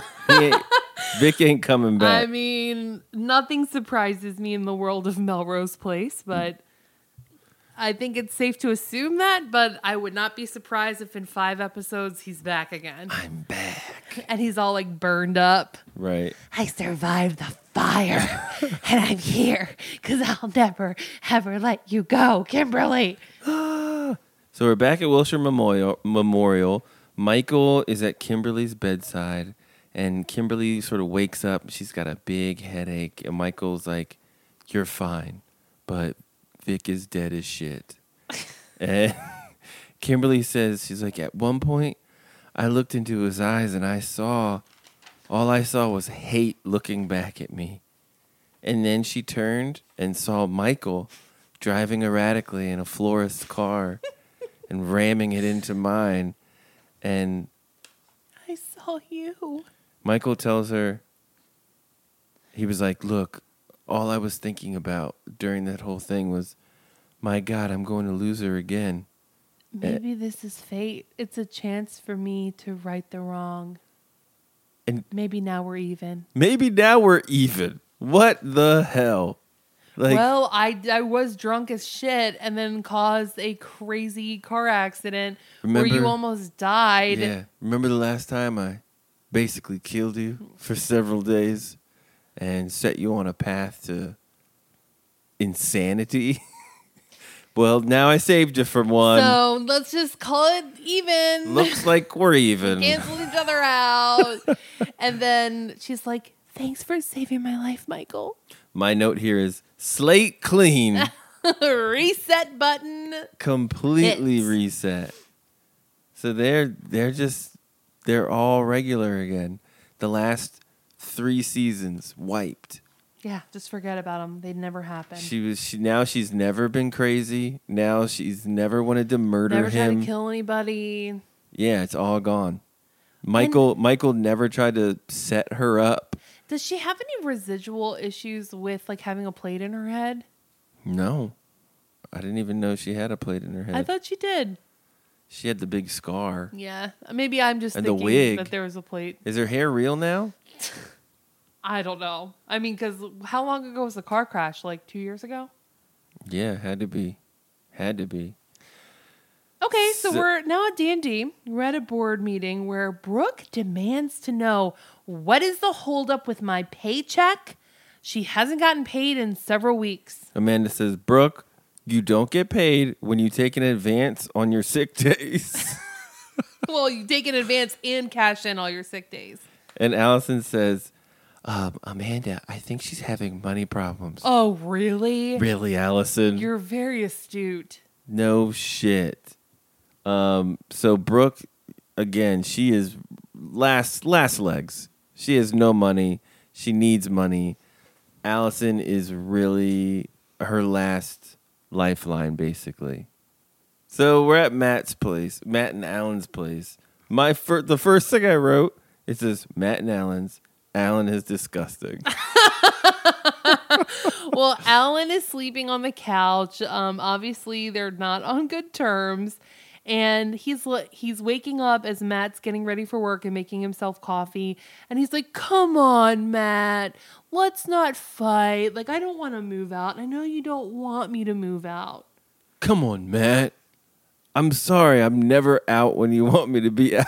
And Matt is like, apology not accepted. Good for you, Matt. Stand up for yourself. But somehow they end up resolving and going to the dance-a-thon together. Yeah, he's like, well, then come with me to the dance-a-thon. Dance-a-thon. What is a dance-a-thon? I think it's like where you dance for a long time. It's like pledging that, like, I'll dance for 5 hours for this cause. It's like, give me money to dance. It's like jump rope for heart? Yes! Kevin, jump rope for heart. Homestead definitely- Wakefield. Oh, see? New answer to your question. It is Richard Hart Designs now. Whoa, okay. Thank you. Yeah, he gets a new sign put in, and Richard is balls to the wall. Let's bury Jane in the dirt. He is a jerk. Yeah. His office is all abuzz. All of his employees are running around, and he's like, "Okay, people, everybody's gonna have to stay here till 9 p.m. tonight." Just a quick heads up. I don't know if you had families or plans. But forget about them. Forget them. People are groaning. They're like, "Oh no!" and shaking their heads. Look at that guy. The guy in the background, like. I want to know the storyline of that guy. He's shaking his head, walking away like, that motherfucker. The spinoff? Yeah. In the yellow shirt. Oh, yeah. He's like, what the fuck? I hate my job. My kid at a baseball game. And Joe is just like, Richard, I want a relationship and all you do is work. And she says, we're not slaves. You can't work people like this, Richard. And then doesn't Richard say something like, well, they can quit. I wish they would. If they don't like it, they can quit. This is Richard Hart Designs. I wish everyone quit and left him on his ass. And then he's like, what do you want from me, Joe? And she says, I want a relationship. It's all work with you. Yeah, you work together. Exactly. That's a problem. You know, it's hard. I worked with Jenny at a restaurant before. 3 restaurants. 3 different restaurants. We Oh worked yeah, at. I guess we did. Harpoon Hannah's Higgins and Bertucci's. Yeah, and I mean, oh, did you not enjoy our time together? I mean, I did and I didn't. You know, like at some parts are like, okay, You need a break. yeah, you need a break. I'm sure you felt the same way at different times, but like, it's work, so you have to like turn off a part of the relationship for a duration, and then sometimes it's hard to turn it back on. You know, you just want to chill, be by yourself. But Joe has a problem with this. She's like, I want a boyfriend. Why don't you jump in the pool with your clothes on? Say I love you in French. I don't know, like loosen up a little bit. She even goes as far to quit. She's like, she's I'll like, quit. I'm done. And he's like, tell me what I have to do. Jump in a pool. What? Bobby Parisi's office. Sydney walks in. She's ready to throw the kitchen sink at him. She's all in, 100% on Bobby. Bobby says that he thought he made himself clear. Sydney says she's heard his family is finger on to the the nose. I guess that's a code for mom. I have never heard this or seen this ever. Is this a universal thing that people do where they put her finger on her nose and like turned it? I don't know. It's weird. Maybe it means like, well, if you say something correct, and like someone like if you asked me a question and I answered it, you could put your finger on your nose to be like, you're right. I've seen that. What? Yeah. I don't know what you're talking about at all. Oh, I've definitely seen that. Like teachers or like games where you're playing like yes games. Like somebody will say something and you'll be like, What color is the sky? like charades. Blue. like charades. That'll be like yes, for sure. What? Yeah. Do you tap on your nose? Yeah, you to tap say your yes? nose to be like, yeah, I guess. I don't know. So maybe she's using. Seen that before. I'm telling you, watch YouTube of people playing charades. They'll be doing it all the time. Is that the pastime you partake? 100%. Yeah, I actually have a YouTube channel. It's called Families Play Charades. Oh, And I just have a network of friends. it's a compilation of videos of people playing charades. Right. I have a couple cameras going on in people's living rooms on Saturdays with game nights, usually on Saturdays. So follow that channel. Okay, so she insinuates that your family's in the mob, and he denies it. Like, I don't know what you heard, but that's wrong. Bobby walks over to her and picks her up by her neck like a baby cub and says that you don't know me. Bobby's aggressive. Yeah, and I don't know how this is like attractive to Sydney, but she's like, gosh, you just make me nervous. You're polite, you're sexy. I don't know. Amanda's got a good thing going. Goodbye. But when we're talking about Sydney trying to find his weakness, he does his like facade cracks a little bit when she starts giving him compliments about like him being a nice guy. Like it seems that he's impervious to like, you're sexy, you're tall, you're brooding, you're mysterious, but it's like, but you're nice and polite. And that's when he's like, hey, I am nice and polite. I am nice and polite. Yo, Bobby's been around way too goddamn long. Yeah, I wish he was dead. Please go away. We don't need you getting with another character. You get with another character. He's on it for at least 3 more episodes. If this business gets off the ground, then he's definitely back in it. He's got to go. Something major needs to happen with him. Agreed. So now Allison is walking out to the, I was going to call it the car park, the garage. And we're assuming that this is at D&D, and she sees Brooke in her car, like crying. So Fake cry. She goes up to the window. She's tapping on the window, and she's like, Brooke, what are you doing? Are you okay? Obviously not. And then, seriously though, if you can't figure out how to get your clothes from a hotel, then you deserve every bit of like life sadness that you're experiencing. Like, get your fucking clothes. So Allison kind of peeks into Brooke's back seat, and there's like a pillow, a blanket, some food. It's obvious that Brooke has been sleeping in her car. But I think they made that shot so like you would think like, oh yeah, it's really a wreck and terrible. It's one pillow and a cup. You're living in here, aren't you? If she had like a toothbrush in the cup holder is living in your car. You know? Not pillow in the back. Maybe she takes naps out there. So then Allison insists that Brooke needs to come stay with her for a few days until she's just back on her feet.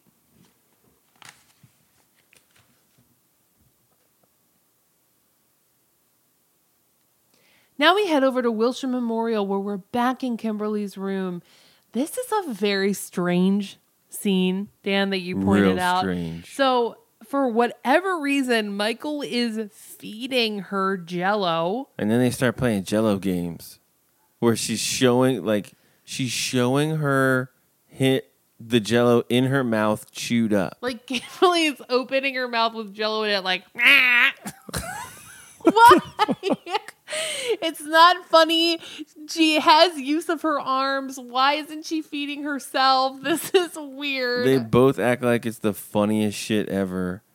And Kimberly is now willing to be Michael's quote-unquote friend. And then she says, we can talk, we can have dinner, we can go to the movies. And then he goes, and then we can have sex.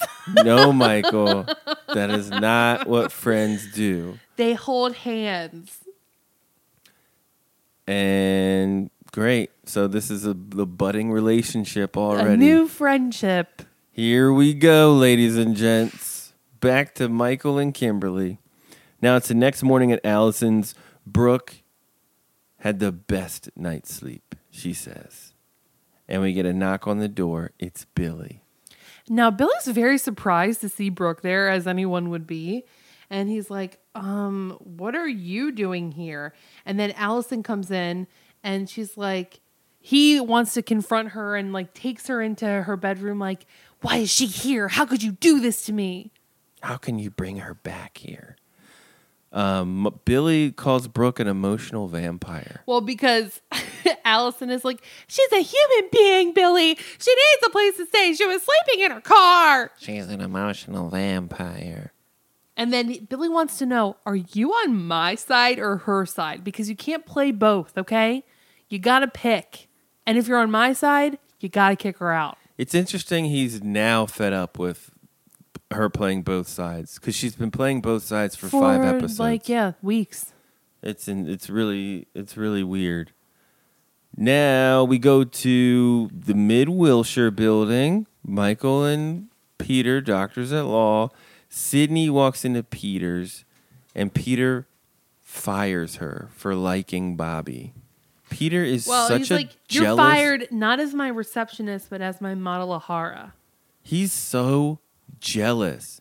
He has no redeeming qualities. Guys, I want you to post, for real, tell me why you enjoy Peter. What, besides his look, like if you think he's cute or like you think he's hot, fine. I get that. But aside from that, tell me why you enjoy this character, because I do not see one redeeming quality.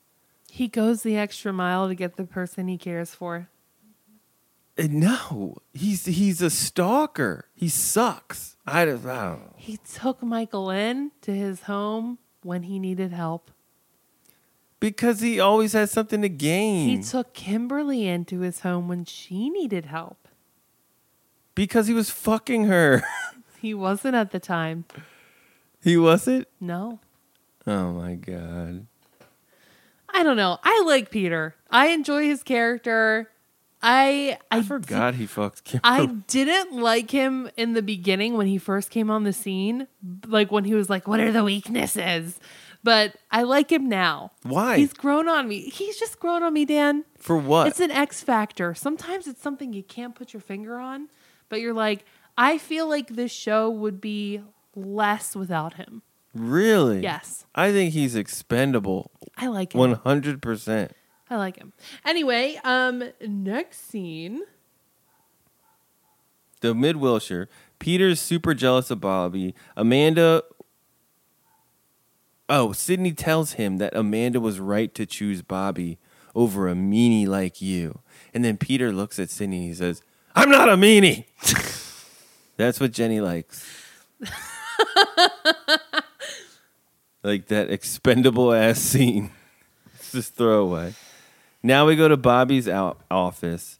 Amanda's jealous of Alicia for having access to Bobby all the time. She's like, so what? You're just here working? Well, Alicia is very upfront. She's very blunt. And she's like, look, I don't have any interest in Bobby.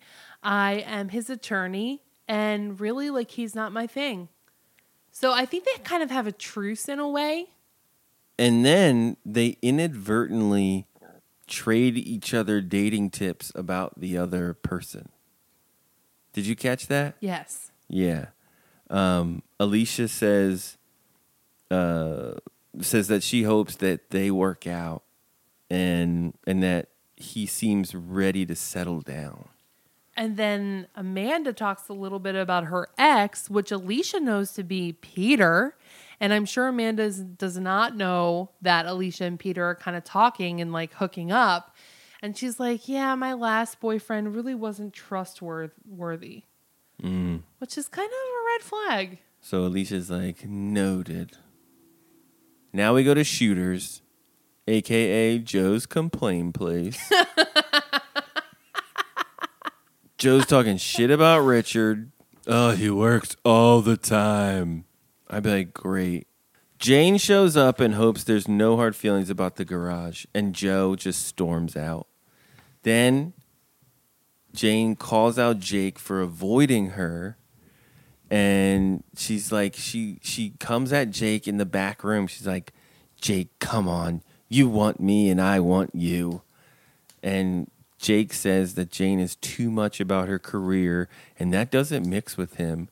And Jake's like, look, dude, we're friends. And, like, that's kind of it. And then Jane's like, I think we need to take this all the way. And then this is the first time they do it.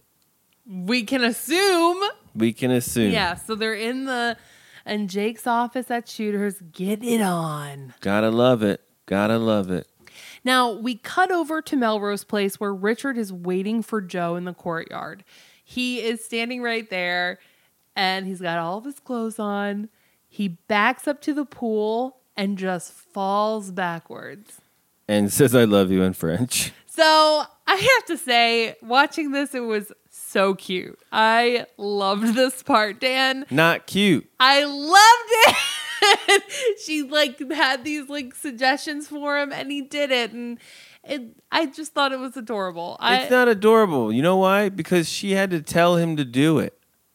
And then he did it. Right, but it's like, be original. Do something else that's spontaneous. Don't just do exactly what she says. No, because he's showing her that I listened to you and I'm doing what you told me to do. Nah, you gotta put a spin on it. I would be like, I love you in Spanish. And then I would I don't know, pop a bottle of champagne and spray it. Like a rap video? Yeah. Yeah, I'm sure that's exactly what Joe wants. Hell yeah. Okay. Let's get it. Okay, so they are now on good terms. They reconcile. And have you noticed that they've been doing his hair all crazy messed up lately? Not just when he's in the pool right now, but his new look is wild spiky hair. It's because he's always working. He's tired. Takes a lot to take down a juggernaut like Jane Mancini. So let's head over to this dance-a-thon. Matt? Sorry. Matt's outside waiting for Alan to show up, and David approaches. Okay, his name is David. Dude is David. Weird guy that kind of looks like an eagle to me. Why does he look like an eagle? I don't know, but he just reminds me of an eagle face. Eagle face? Yeah. Wow. Let me try to find him on IMDb. I think it's the Muppets, how they have those eagles that are judges. Do you know what I'm talking about? Oh my God. I think his name's Dave Erickson. That's who he's playing. Yeah. Dave Erickson, and he is played by Rob Youngblood. I like that. It's a cool name. I really like that name. He is known for nothing. Honey, I Shrunk the Kids, the TV show. Wow. NYPD Blue is where he called it quits in 2002. Just Shoot Me. Jenny just showed me a picture of a Muppet. Eagle face. So send me that and I'll post it. But now I know what that is. For future reference, when Jenny sees an eagle face, I don't know what she means. That's like the angry Muppet. So they're waiting at the dance-a-thon. When Matt, he was like, come on, why don't you come in? He's like, no, I got to wait for Alan. Alan shows up. They give big hugs because they definitely can't kiss because it's 1996. It's always hugs. And there's mad paparazzi out there for this dance-a-thon. What's the deal? I don't know. It's a big thing going on in LA, and they take a photo of Matt and Alan walking into the dance-a-thon together. I'm really digging David's vest. Are you? Yeah. You want to bring that back? Yeah, I definitely want to bring back the whole vest vibe. Vest, shirt, and then undershirt. Nice. Yeah. So they all go into the dance-a-thon ready to rock. Now, Allison knocks on Billy's door. Billy opens the door, asks if Brooke is in or out. And Allison says she'll be out by the end of the week.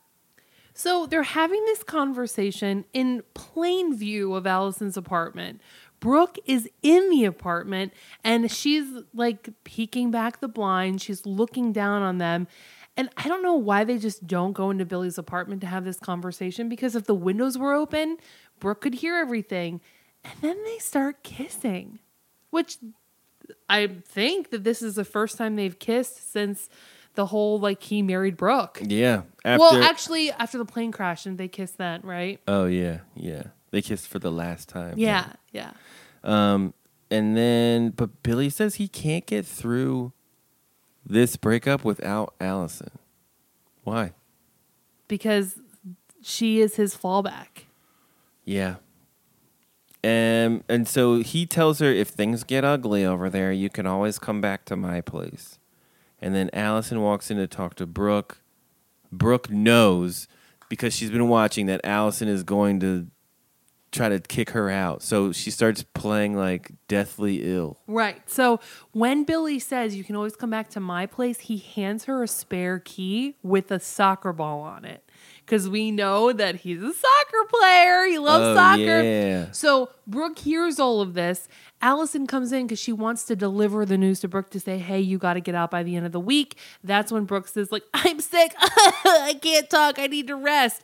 But Allison leaves the key on the coffee table, and Brooke takes note of that.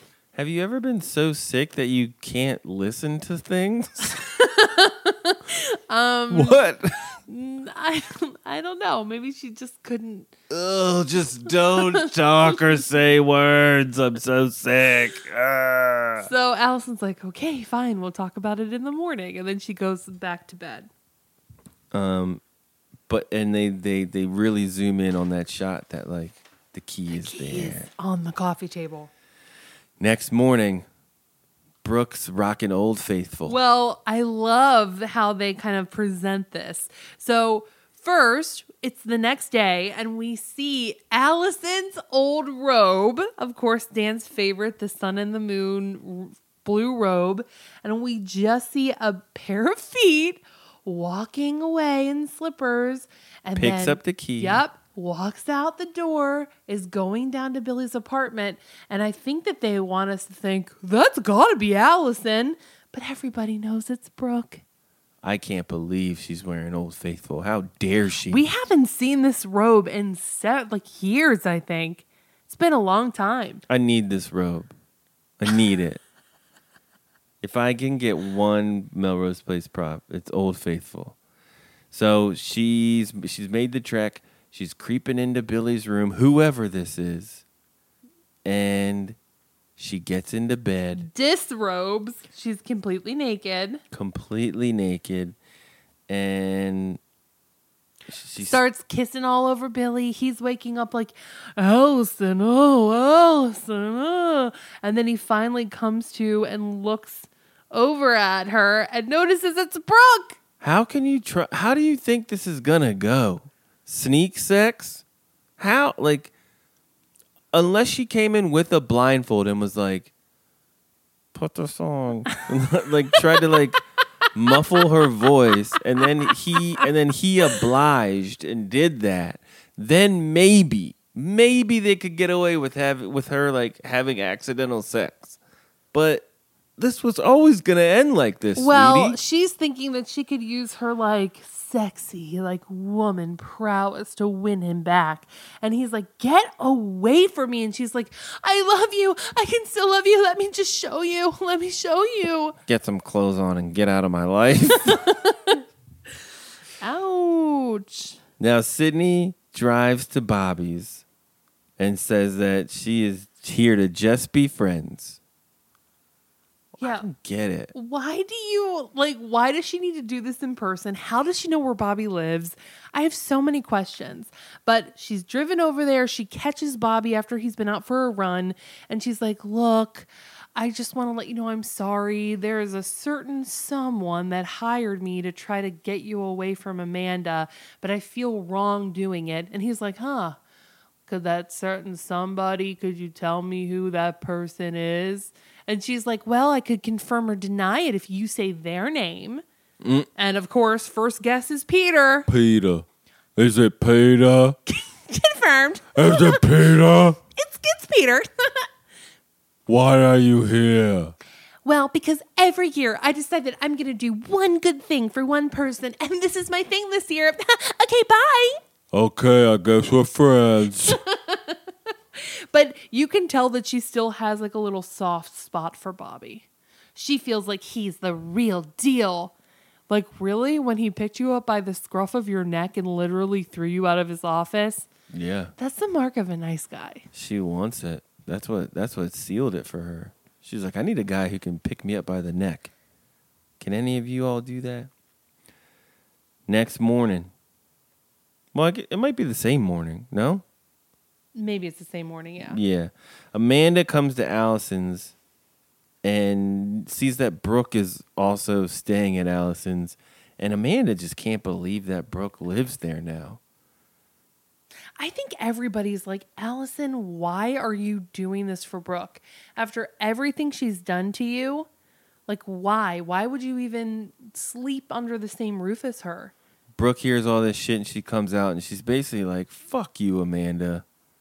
And they get in they go back and forth for a minute. And Brooke says, I think this is like a famous quote from Melrose Place. Why? Why would I go to my lousy job and work for my bitch of a boss? Yeah. So Amanda's like, you're fired. You're done. Do not come back in. And then Brooke says, kiss my ass. Yep. Thank goodness. That's not good to do when you desperately need money. Totally. And a place to live is to quit your job. And Allison is like, Brooke, hello, you're not making any friends here. Why are you acting like this? Yeah, so Brooke has burned basically every bridge. Right. It's a wrap. I hope she doesn't do anything to the robe. Whatever you do, just don't hurt Yeah. Old Faithful, please. Fuck up my apartment, write whore all over the walls. Just don't. But if one star is missing from Old Faithful, Just don't you defile Old Faithful. God, say that 4 times fast. Don't you defile Old Faithful. Don't do it again. I won't. We're at Wilshire. Memorial, the hospital. Alan storms in to talk to Matt, and Alan's pissed. Yeah, he's like, this is all your fault, Matt. And he has, I guess, like an article where a photographer took a picture of them. And he's like, now the network's called me in. They want to talk to me. They're gonna fire me, Matt. It's all because I'm with you. And Matt, like, straight up doesn't give a fuck. He's like, what? You're homophobe. For sure. He's not wrong. No. He's like, look in the mirror. You don't even know who you are. Yeah, fuck Alan.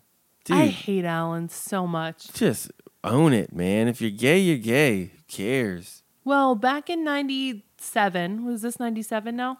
96. It was a different world. People weren't as accepting.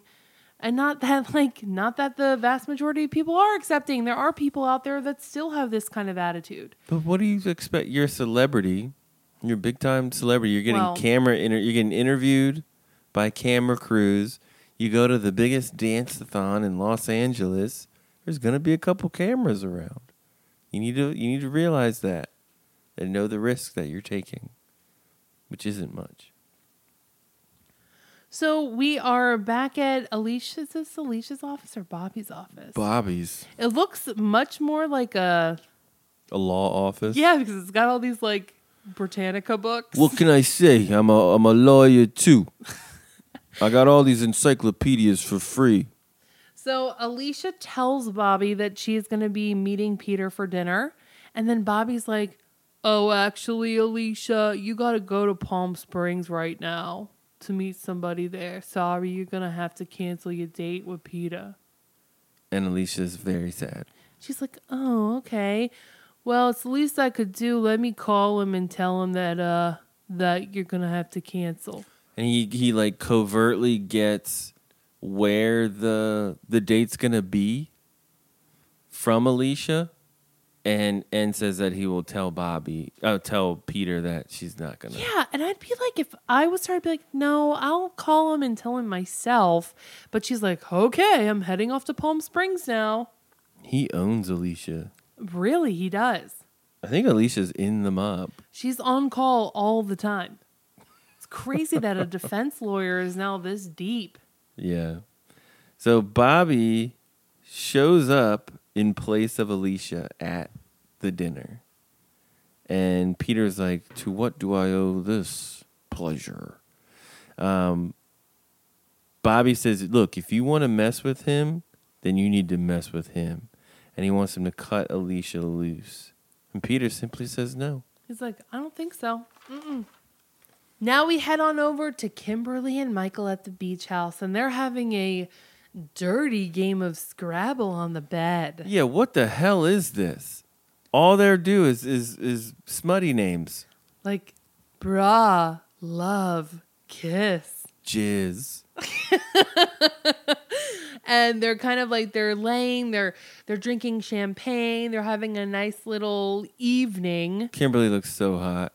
Yeah, Kimberly is wearing this style of sweater that I remember so well back in the late 90s. It's that like really fuzzy kind of material, and they were half shirts and they were short sleeved. Mm-hmm. I swear they had them in every color at Deb. They were like the hot shit back then. That and oh god, what was that store I'd always go to? Deb. Contempo Casuals. Never heard of it. I used to go there all the time during this time frame. Contempo Casuals. Mm-hmm. Cool. So they are really getting into it. They're playing. Michael spells out breasts, and and then Kimberly's like, okay, you spelled breasts, so you win. And they start going at it. Right. And this is a little reminiscent of their salad sex from back in the day. They just kind of go on top of the game and throw all the letters everywhere. And then they're rolling off the bed. They're really getting hot and heavy into it. He's got her. They're made for each other. I wonder how Sydney feels. I feel like Sydney and Michael are better suited for each other. Sydney and Michael? Yeah. Yeah. 100%. I feel like they're a better match. Yeah. Now, Amanda is home? She's at Bobby's? At Bobby's, and I love how everybody is drinking champagne in every single scene. Yeah. She's on her laptop working. Have you ever seen somebody work at a laptop with it open at that angle? Low? Nope. It's almost completely splayed open. Someone who's never worked on a laptop. I don't know how you can see the screen at that angle. But she's working on it, and Alicia calls, and she asks for Bobby because she wants to let Bobby know about her meeting in Palm Springs. And she's like, oh, well, no, I'm sorry. Bobby's not here. And she's like, well, he's not in Palm Springs either. So let him know I called when he gets home. Then minutes later, Bobby walks in and Amanda's like, where have you been? I've been worried about you. And Bobby says, oh, I just got back from Palm Springs. Liar. But she knows that's a lie because Alicia just let her know that he was not in Palm Springs. Yep. So now we know that Bobby is a bad person again. I think that was something that we probably all knew all along. Nevertheless, it's movie night. It is movie night at Melrose Place. Jake, Jane, Billy, and Allison are on a double date, furthest of the century. And I want to dive deep into this, okay? Please. So it is movie night. On February 5th, this aired on February 5th, 1996. What you want to know what movie they are going to see? I want you to tell me what movie they're going to see. Oh, geez Louise. Okay. Here are the movies that came out in February of 1996. Happy Gilmore. Broken Arrow. I don't remember remember that. That's John Travolta and Christian Slater. Oh, okay. Yep. Black Sheep, So good. White Squall, Muppet Treasure Island, Jane Eyre, Jackie Chan's First Strike, City Hall. Never heard of it. Like, there were not that good of movies out. But then, since this is early February, there might have been a movie in late January that came out. So From Dusk Till Dawn might have still be in Oh, theaters. so good. Don't Be a Menace to South Central while they're drinking not- your juice in the hood. I love that movie, but they're not going to see that. I bet you, like, Allison was like, I want to see Jane Eyre. And the guys were like, Jackie Chan. And they're like, let's just do Happy Gilmore. I mean, Adam Sandler is great on Saturday He's Night so Live. good.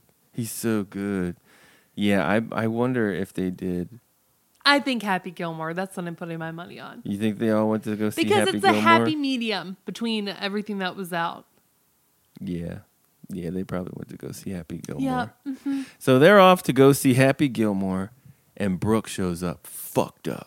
She is drunk and she sees them and she's like, oh, great. 2 pea brains and a couple of sluts going out on the town, huh? Going somewhere? Brooke is crumbling. This is rock bottom for her.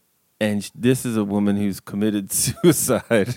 And the thing that I don't understand is, like, she is in such a bad state and she's like, I hate you, Billy. I hate you. I mean, if you're Allison, you're walking away, but this deranged psychopath is going into your home. Yeah. Like, aren't you fearful that she could, I don't know, like, rob you or mess up all your shit again? Or, I mean, obviously, Allison is, like, dating Billy now. Like, they're going out to a movie. Brooke saw them kissing. It's just kind of like, it is very bitchy of Allison to be playing both sides. That's one thing that I don't think that we're, like, really touching on as much as we should. Yeah. All the shit that Brooke has done to Allison over the years is egregious, but she's like, I'll take care of you. I really care about your feelings. Stay with me. I'll let you wear my clothes. I've got your back. All the while she's, like, dating her ex-husband. Sounds like you might be switching your bitch of the week pick. I've had a couple ideas. I think I'm good with one, but I mean, that's pretty messed up. Yeah. And I don't know if I could just leave and be like, oh yeah, there's that lady that, like, I'm pretending to be her friend and really, like, getting with her ex-husband. Yeah. So Brooke is so beside herself with just sadness. She doesn't know what to do. She doesn't have any friends. She doesn't have anybody in the world to help her. And she's, again, super drunk. She's kind of just, like, screaming out into the courtyard like, why me? I don't have anything. That's just great. Nobody likes me. And she falls into the pool in this very weird angle. Yeah. Does this look weird to you? It's an angle, like, I've got the scene queued up, and she falls, but it But, like, doesn't. she flips in midair. It's like she falls backwards, then she, like, flips over. No, she falls forward, but, like, it basically, it doesn't seem like from the wide shot, from the aerial shot, it doesn't look like her head would hit the side of the pool. Right. So How it did. Like, she should just land straight in the pool. she falls into the pool and on the way down smacks her head on the side. And then her lifeless body just submerges into the water. I wonder how they did this. Maybe they had her, like, lightly. It doesn't look like a dummy. No, it does look like her. Maybe she was in the pool and they had her, like, lightly bend over and, like, smack her head, and then maybe they sped it up. Yeah, maybe. But yeah, she bangs her head on the side of the thing. I think she's dead. Well, we thought she was dead last time. Now And she's she really wasn't. dead. So the last shot of this scene is Brooke underwater, completely passed out, and her face is under. She's just doing the dead man float. And then we get credits. Executive producer Frank South. We have to wait a full week. You guys will probably have to wait 3. Oh, man. So that is the end of the episode. What a... that was long as hell. My brain feels like it's going to explode. It's just so much information. It's so much. So much happened. I mean... We had to record it in 2 different parts today, guys. Well, over last night and last today. night and this morning. And I'm telling you, it's going to be over 3 hours long. Yeah. So... I mean, do we even attempt to recap? I wrote it down. I wrote some stuff down. You did? Yeah. Oh, who are you? Bobby and Amanda live. Bobby hires Sydney to seduce Bobby away from Amanda. Bobby hires Sydney? I thought Peter did. You would be correct. Peter hires Sydney to seduce Bobby away from Amanda. Brooke gets locked out of her hotel. Jane sets up shop in Jake's garage. Bobby needs $2 million to save the cable company. And Amanda offers all of her earthly belongings so Billy can keep his stake in the company. Jake kicks Joe out of the garage for Jane's studio. Brooke moves in with Allison. Michael and Kimberly get back together. Richard is going to see to it that Jane never works in this town again. Jake and Jane fuck. Vic gets out of jail on a technicality, abducts Kimberly, but Michael saves her and Vic blows up. Brooke goes bonkers. Joe breaks up with Richard, but he jumps in the pool with his clothes on, so she takes him back. I don't have any more. Peter and Alicia sleep together for pure lust. Billy and Allison are back on. Brooke sees and is hella jealous. Matt calls Alan homophobic. Bobby sends Alicia away and intervenes in her budding romance with Peter. Kimberly and Michael hook up. Amanda catches Bobby in a lie. And Brooke falls into the Melrose Place pool and knocks her head. Unconscious. Probably dead. 90s moments. I have Brooke's Reebok workout gear. Oh, love that. Not Reeboks were such a thing back then. Not many people rocking Reebok these days. Oh, the classic whites. Love them. The computer at the Beverly Hilton. Michael's use of phone mail. That pink frame in Bobby's house. Can you imagine framing anything in that like pale pink and putting it prominently on display in your living room? Nope. Me neither. Bobby wears pinky rings. It's got to be 90s. I have Bobby's fireplace in the middle of the room. Allison's TV. Yeah, and the TV in the hotel room. I think the thin eyebrows. I feel like especially on Brooke, back like in the late 90s, that really the thin eyebrows were becoming like a really big thing, and I think that like they were doing that on Brooke. Mm-hmm. Alan's pinstripe suit. Joe's Y necklace and wide collar. The entire camera crew. Alan's camera crew. That's all I got. Me too. Well, all of these episodes have a lesson that we can take from the show and apply it to our daily lives. Jenny, what's your lesson? My lesson is, and we kind of touched on it earlier, don't work with your significant other. Nope. I think if you're a married couple, that's one thing. I mean, my parents worked together for a long time, and they were good. But I'm talking about like somebody that you could potentially break up with in a few months, like Brooke and Billy not working out. Now Billy is refusing to go to work until Brooke is fired. Richard, Jane, and Joe. That little love triangle has had all these issues because of their personal things, and it is impeding business. So I just think probably best not to mix those two worlds. I agree. My lesson is pools need fences. You talk about this a lot, actually. There's way too many accidents with this communal pool. And this pool especially. If you have little ones running around, you need a fence around your pool. You need a gate around your pool.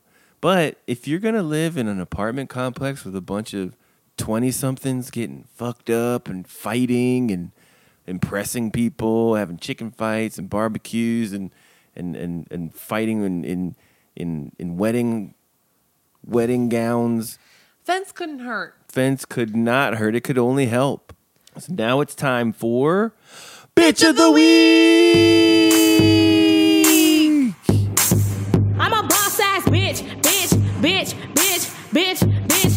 I'm a boss ass bitch. Last podcast, Jenny, you nominated Richard for Bitch of the Week. I nominated Brooke. And with a vote of 24-6, Richard is the Bitch of the Week. Jenny, you won. Why, thank you. Okay, well, let's see what you guys said. Sherry says, I am going with Jenny Hill's choice for Richard as Bitch of the Week in this episode, hands down. The reason for Richard being Bitch of the Week is because the way he has treated Jane lately has been so wrong on so many levels. First, Jane finds papers Richard has drawn up by a lawyer to get Jane out of the business partnership she had with Richard behind her back, when Richard should have been up front with Jane instead of going behind her back. And that was one hell of a bitch move on Richard's part. Richard tried to push Jane out of that business partnership and then decides not to pursue it, all because Joe told him to. Joe must have some sort of power over him to make him change his mind, but it was too late. Jane already found the papers beforehand. Not a good move, Richard. Not to mention Richard going after Jane's ex-best friend, Joe, and sleeping with her. That must have really crushed poor Jane's heart. That was a bitch move as well. And on top of it, Richard tries to stop Jane from taking his own files when she finally decides to leave the company to venture out on her own. Who the hell does Richard think he is? He can't stop Jane from taking her own files. They belong to her, not Richard's company. The only reason Richard tried to stop Jane from taking her files is because he feels threatened by Jane's designs, because he knows that they are way better than his designs. Not to mention Jane did land that account for Richard, and he knows if Jane goes to venture on her own that she will succeed in the fashion business and his business will go down without her. So he tries to stop her from leaving the partnership by taking her files away from her. Richard, you are being a real bitch for sure. And just for that, Richard gets my vote for the Bitch of the Week in this episode 100%. And by the way, Dan and Jenny, there was only one original song heard in this episode. The song heard at the beginning of the opening shots of the episode were the song I Can Love You Like That by the hit 90s R&B group All For One. I can love you like that. I can make you my world. If you were my girl. Wow. Just some little information I know you would love to know. Also, Dan, you really made me laugh this episode. Please die, Bobby. That was so funny. I laughed my ass off. Haha, you are so good at renaming episodes, Dan. You are. Thank you. You and Jenny made my night. I just love you guys. This is the best podcast I've ever listened to. Oh, Sherry, you are so sweet. Thank you. Thank you for all that information. Noah says, like most characters on this show, Richard is a complete narcissist. However, unlike the other narcissists on this show, Amanda, Michael, and Peter mostly, Richard has been a bore to watch from day one. We first meet him riding the back of Mackenzie's talent, and then he does the very same thing to Jane. Richard's the reason the term empty suit exists. He's also responsible for making Joe unwatchable. Agreed. I remember praying to the Melrose gods back in the day for both Richard and Bobby to have a quick death, preferably off camera, so I wouldn't have to see their stupid faces. The only redeemable thing about Richard, that we get to hear Dan's on point impression of him. Dan, it is so good. Richard is like my favorite one. Well, thank you very much.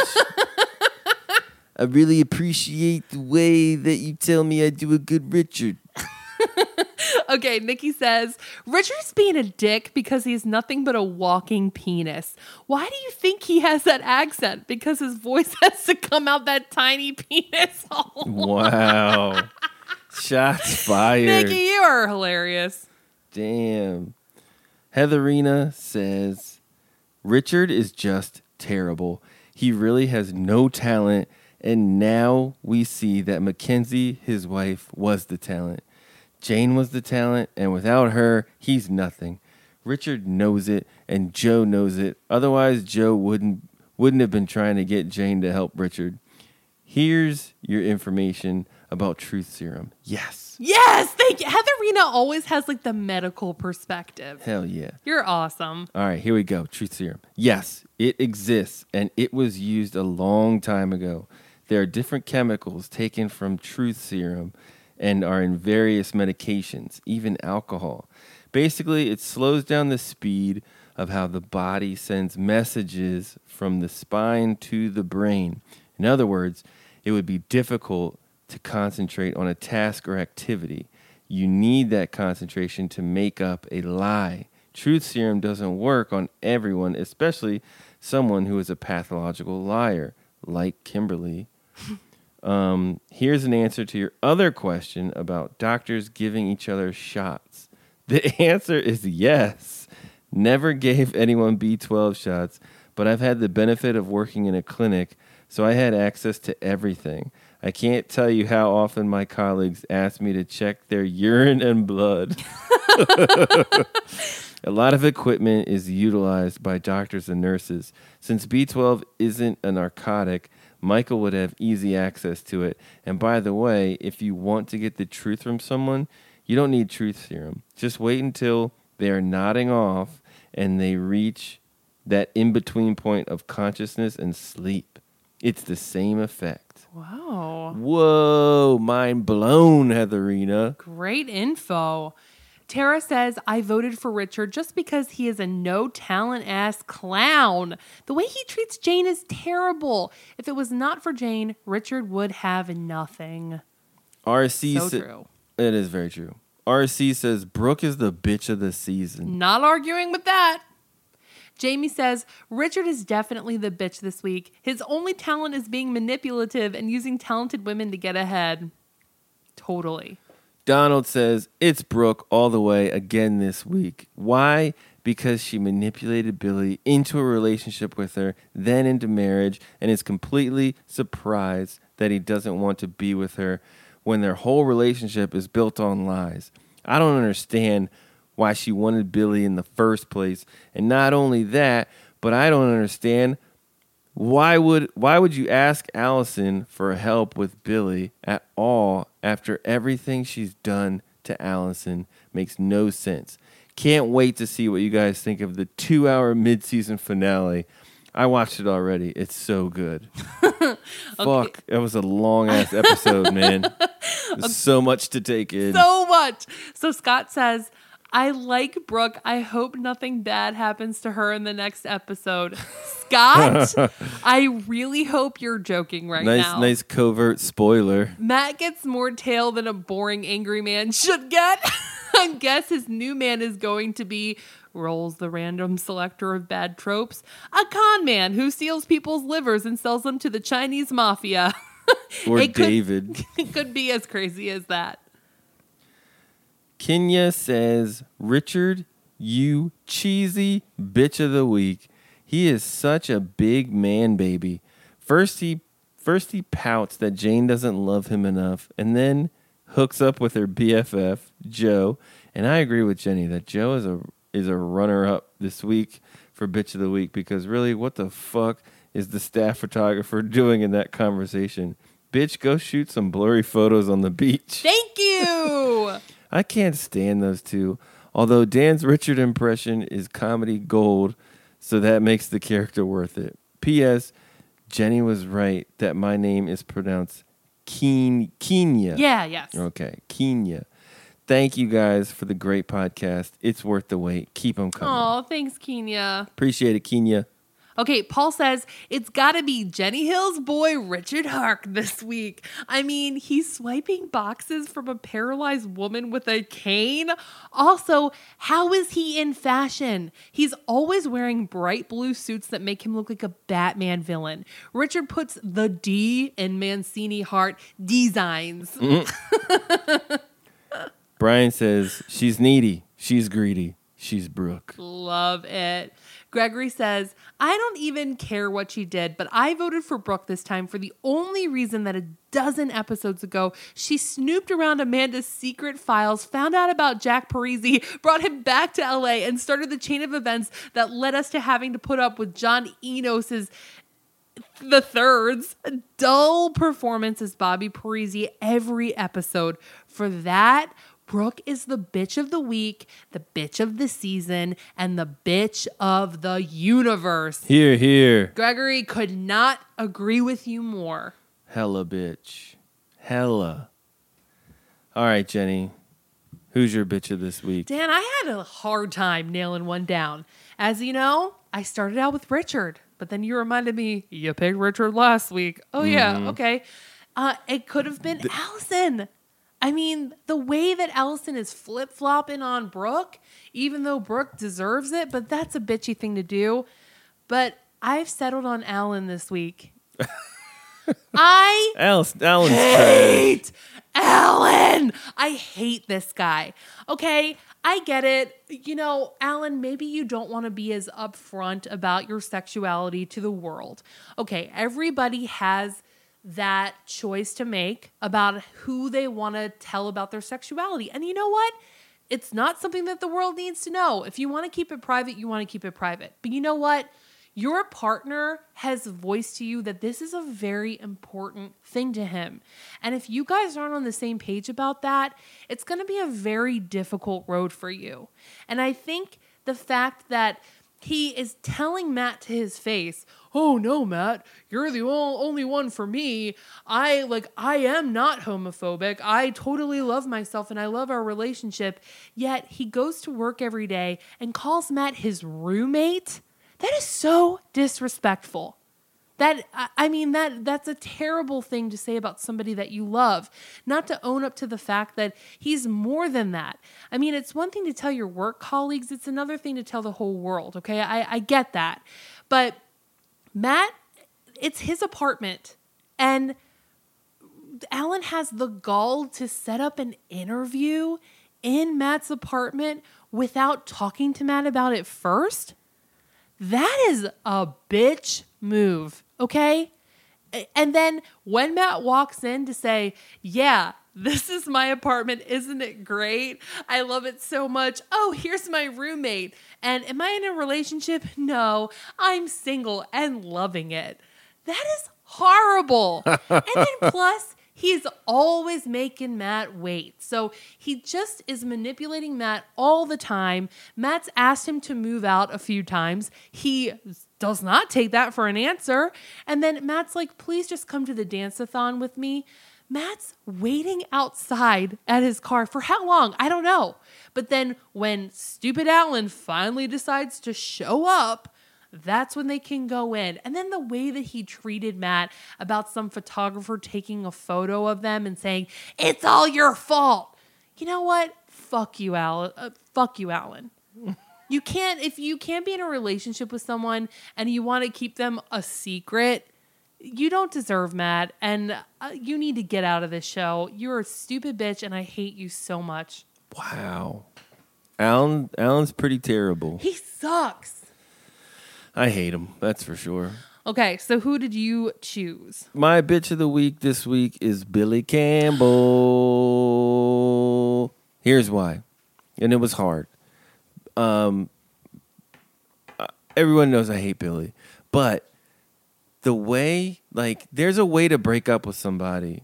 And, just the way he treats Brooke, he not only, just be done with her. Don't give her the time of day. But he demands that she be fired. He demands that Allison kick her out of the house. And he doesn't even offer like any sort of money or help or the apartment until Allison tells him like, hey, be nice. The girl did just try to kill herself the other day. And you cut off first, like, I don't buy it that Brooke doesn't have any freaking money, but you cut her credit card like the day after you kicked her out of the house or like a few days afterwards. Not cool, man. That's pretty vindictive and pretty bitchy. Or just like, can't you like get your credit like split from her credit? Do you have to cancel the actual card? I don't know. I don't want to find out. But, and then he immediately tries to get with Allison. So bitchy. Just really bitchy. I don't like the way he's handling the divorce. I don't like how he like takes another, like you're beating her while she's down. She's got nothing. And you make fun of Lowell and you talk shit on her in the meeting. It's not cool. Billy, you're the bitch this week, bro. Well, you guys tell us. Take to our Facebook page, vote in the poll, let us know what you think. Who is the bitch? Is it Billy? Or is it Alan? Or is it somebody else we didn't mention? There were a lot of contenders this episode, and we'd love to hear your opinions on it. This episode was called No Lifeguard on Duty. We might be able to do better. Nope. Jenny, what's your terrible rename? How about some soda water? What? That's your... I don't even get it. For the stain on Sydney's dress. How about some soda water? Yep. Whoa. That's it. Your rename is offering remedies for stains? Exactly. This is a 2-hour like mid-season finale. Your rename is a cleaning tip? You're joking. I'm so serious. Oh my goodness. Wow. That scene really stuck with me. How about some soda water? Well, Dan, I mean, what's yours? Did you do any better? Everyone knows you call it club soda when you're going to clean. Oh, they do? They're like, oh, a little club soda. They always say that. No one says a little soda water on that. Club I do. soda. Well, I guess as you say it's your title. That's your rename. How about some soda water? That's what I'm going with. Great. Okay, how about yours? My rename makes sense and is probably the most important scene in the whole damn show. Oh, okay. What is it? It's called Off the Deep End. Congratulations, Daniel. Thank you. Thank you Good very work. much. Yep, Off the Deep End. So, predictions. What's going to happen? I didn't even write anything down. You're burnt. You're burnt. It's like, I don't even know. This has thrown me so many curveballs. I want to say Brooke is dead, but history has taught me that she probably isn't. She might have a ghost episode. That would be Like Reed. I mean, if you think about it, Sydney could be home. Amanda could be home. Jake could be home. Joe could be home. Jake could not be home. He just went to the he's on a movies. date. I forgot. He went to go see Happy Okay, Gilmore. well, I said other people could be home. So they could, I think, be open the episode next ep with like people running to Brooke's aid because they heard her being like, why does my life suck? Before she fell in. Yeah, maybe. So I think maybe they fish her out. She's okay. I want the opening scene of the next episode to be like next morning and like birds are like pecking at her in the pool. And then it's just like, what are all these crows doing here? And her eyes are pecked out. Oh my God, Dan, you're getting dark. My predictions, Sydney's gonna bang Bobby 100%. Yeah, I think they're going to hook up. That is gonna send Amanda down a path of destruction Toward Peter? against Bobby. But Bobby stole all her money. So now Amanda's gonna be like the broke one, and she might need help from Peter to like invest in the cable company, and then Peter ends up owning it or something. I don't know. There's something weird with that because I don't see Amanda being this person who's like, you can have all my money. Yeah, I agree. You know, Brooke is dead. 100. She is totally dead. I think. Allison and Billy are back together, and I think Amanda gets jealous of that again. What? Yeah, and I think somehow Richard and Joe break up, and wishful thinking. Maybe Alan kills himself. That's what I'm going with. I think Alan's going to break up with Matt because it's messing with his career. It's just not working out, is it? And it's not working Matt out. is going to get with that Eagle Muppet looking motherfucker. Like, we all know it. We all know it. Eagle face? David? Yes. Hey, how you doing, You man? want to get some coffee? Let's go to this dance-a-thon. God. Jesus. Where's Rhonda when you need her? God, we could just let off some steam in her classes. Yeah. Oh, I had a random 90s moment I didn't say. Unplugging a jukebox and the cord for the jukebox being accessible to the public. I think that's still the case, dude. Have you ever seen the plug of a jukebox? Yeah, if you went behind it, I think you'd see it. It's never accessible.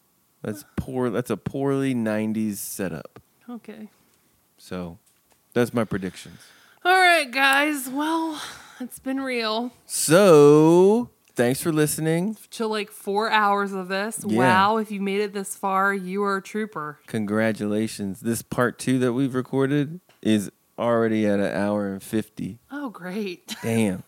So, if you like what you heard, we're on Facebook, Twitter, and Instagram at Melrose Pod. Our email is melrosepod@gmail.com. Hit us up with any questions, comments, or concerns. And we're on Patreon, patreon.com/MelrosePod. If you want to give us $1, that would be really cool. Or like 10. Or like, Don't limit it to $1. fuck it. If you want to just empty your bank account, And be like, here you go. we will crank these episodes out daily. Just pile it on, as Matt would say to his dead other boyfriend. Remember that? What? Someone shared that the other day. Paul, when they had dinner together, Paul was like, do you like Szechuan chicken? And Matt looks at him, he's like, pile it on. Pile it on. I think that was the night. I wish you could guys see Dan's face as he says that. Pile it on. You're too funny. Hit us up, We love smut. and we love you.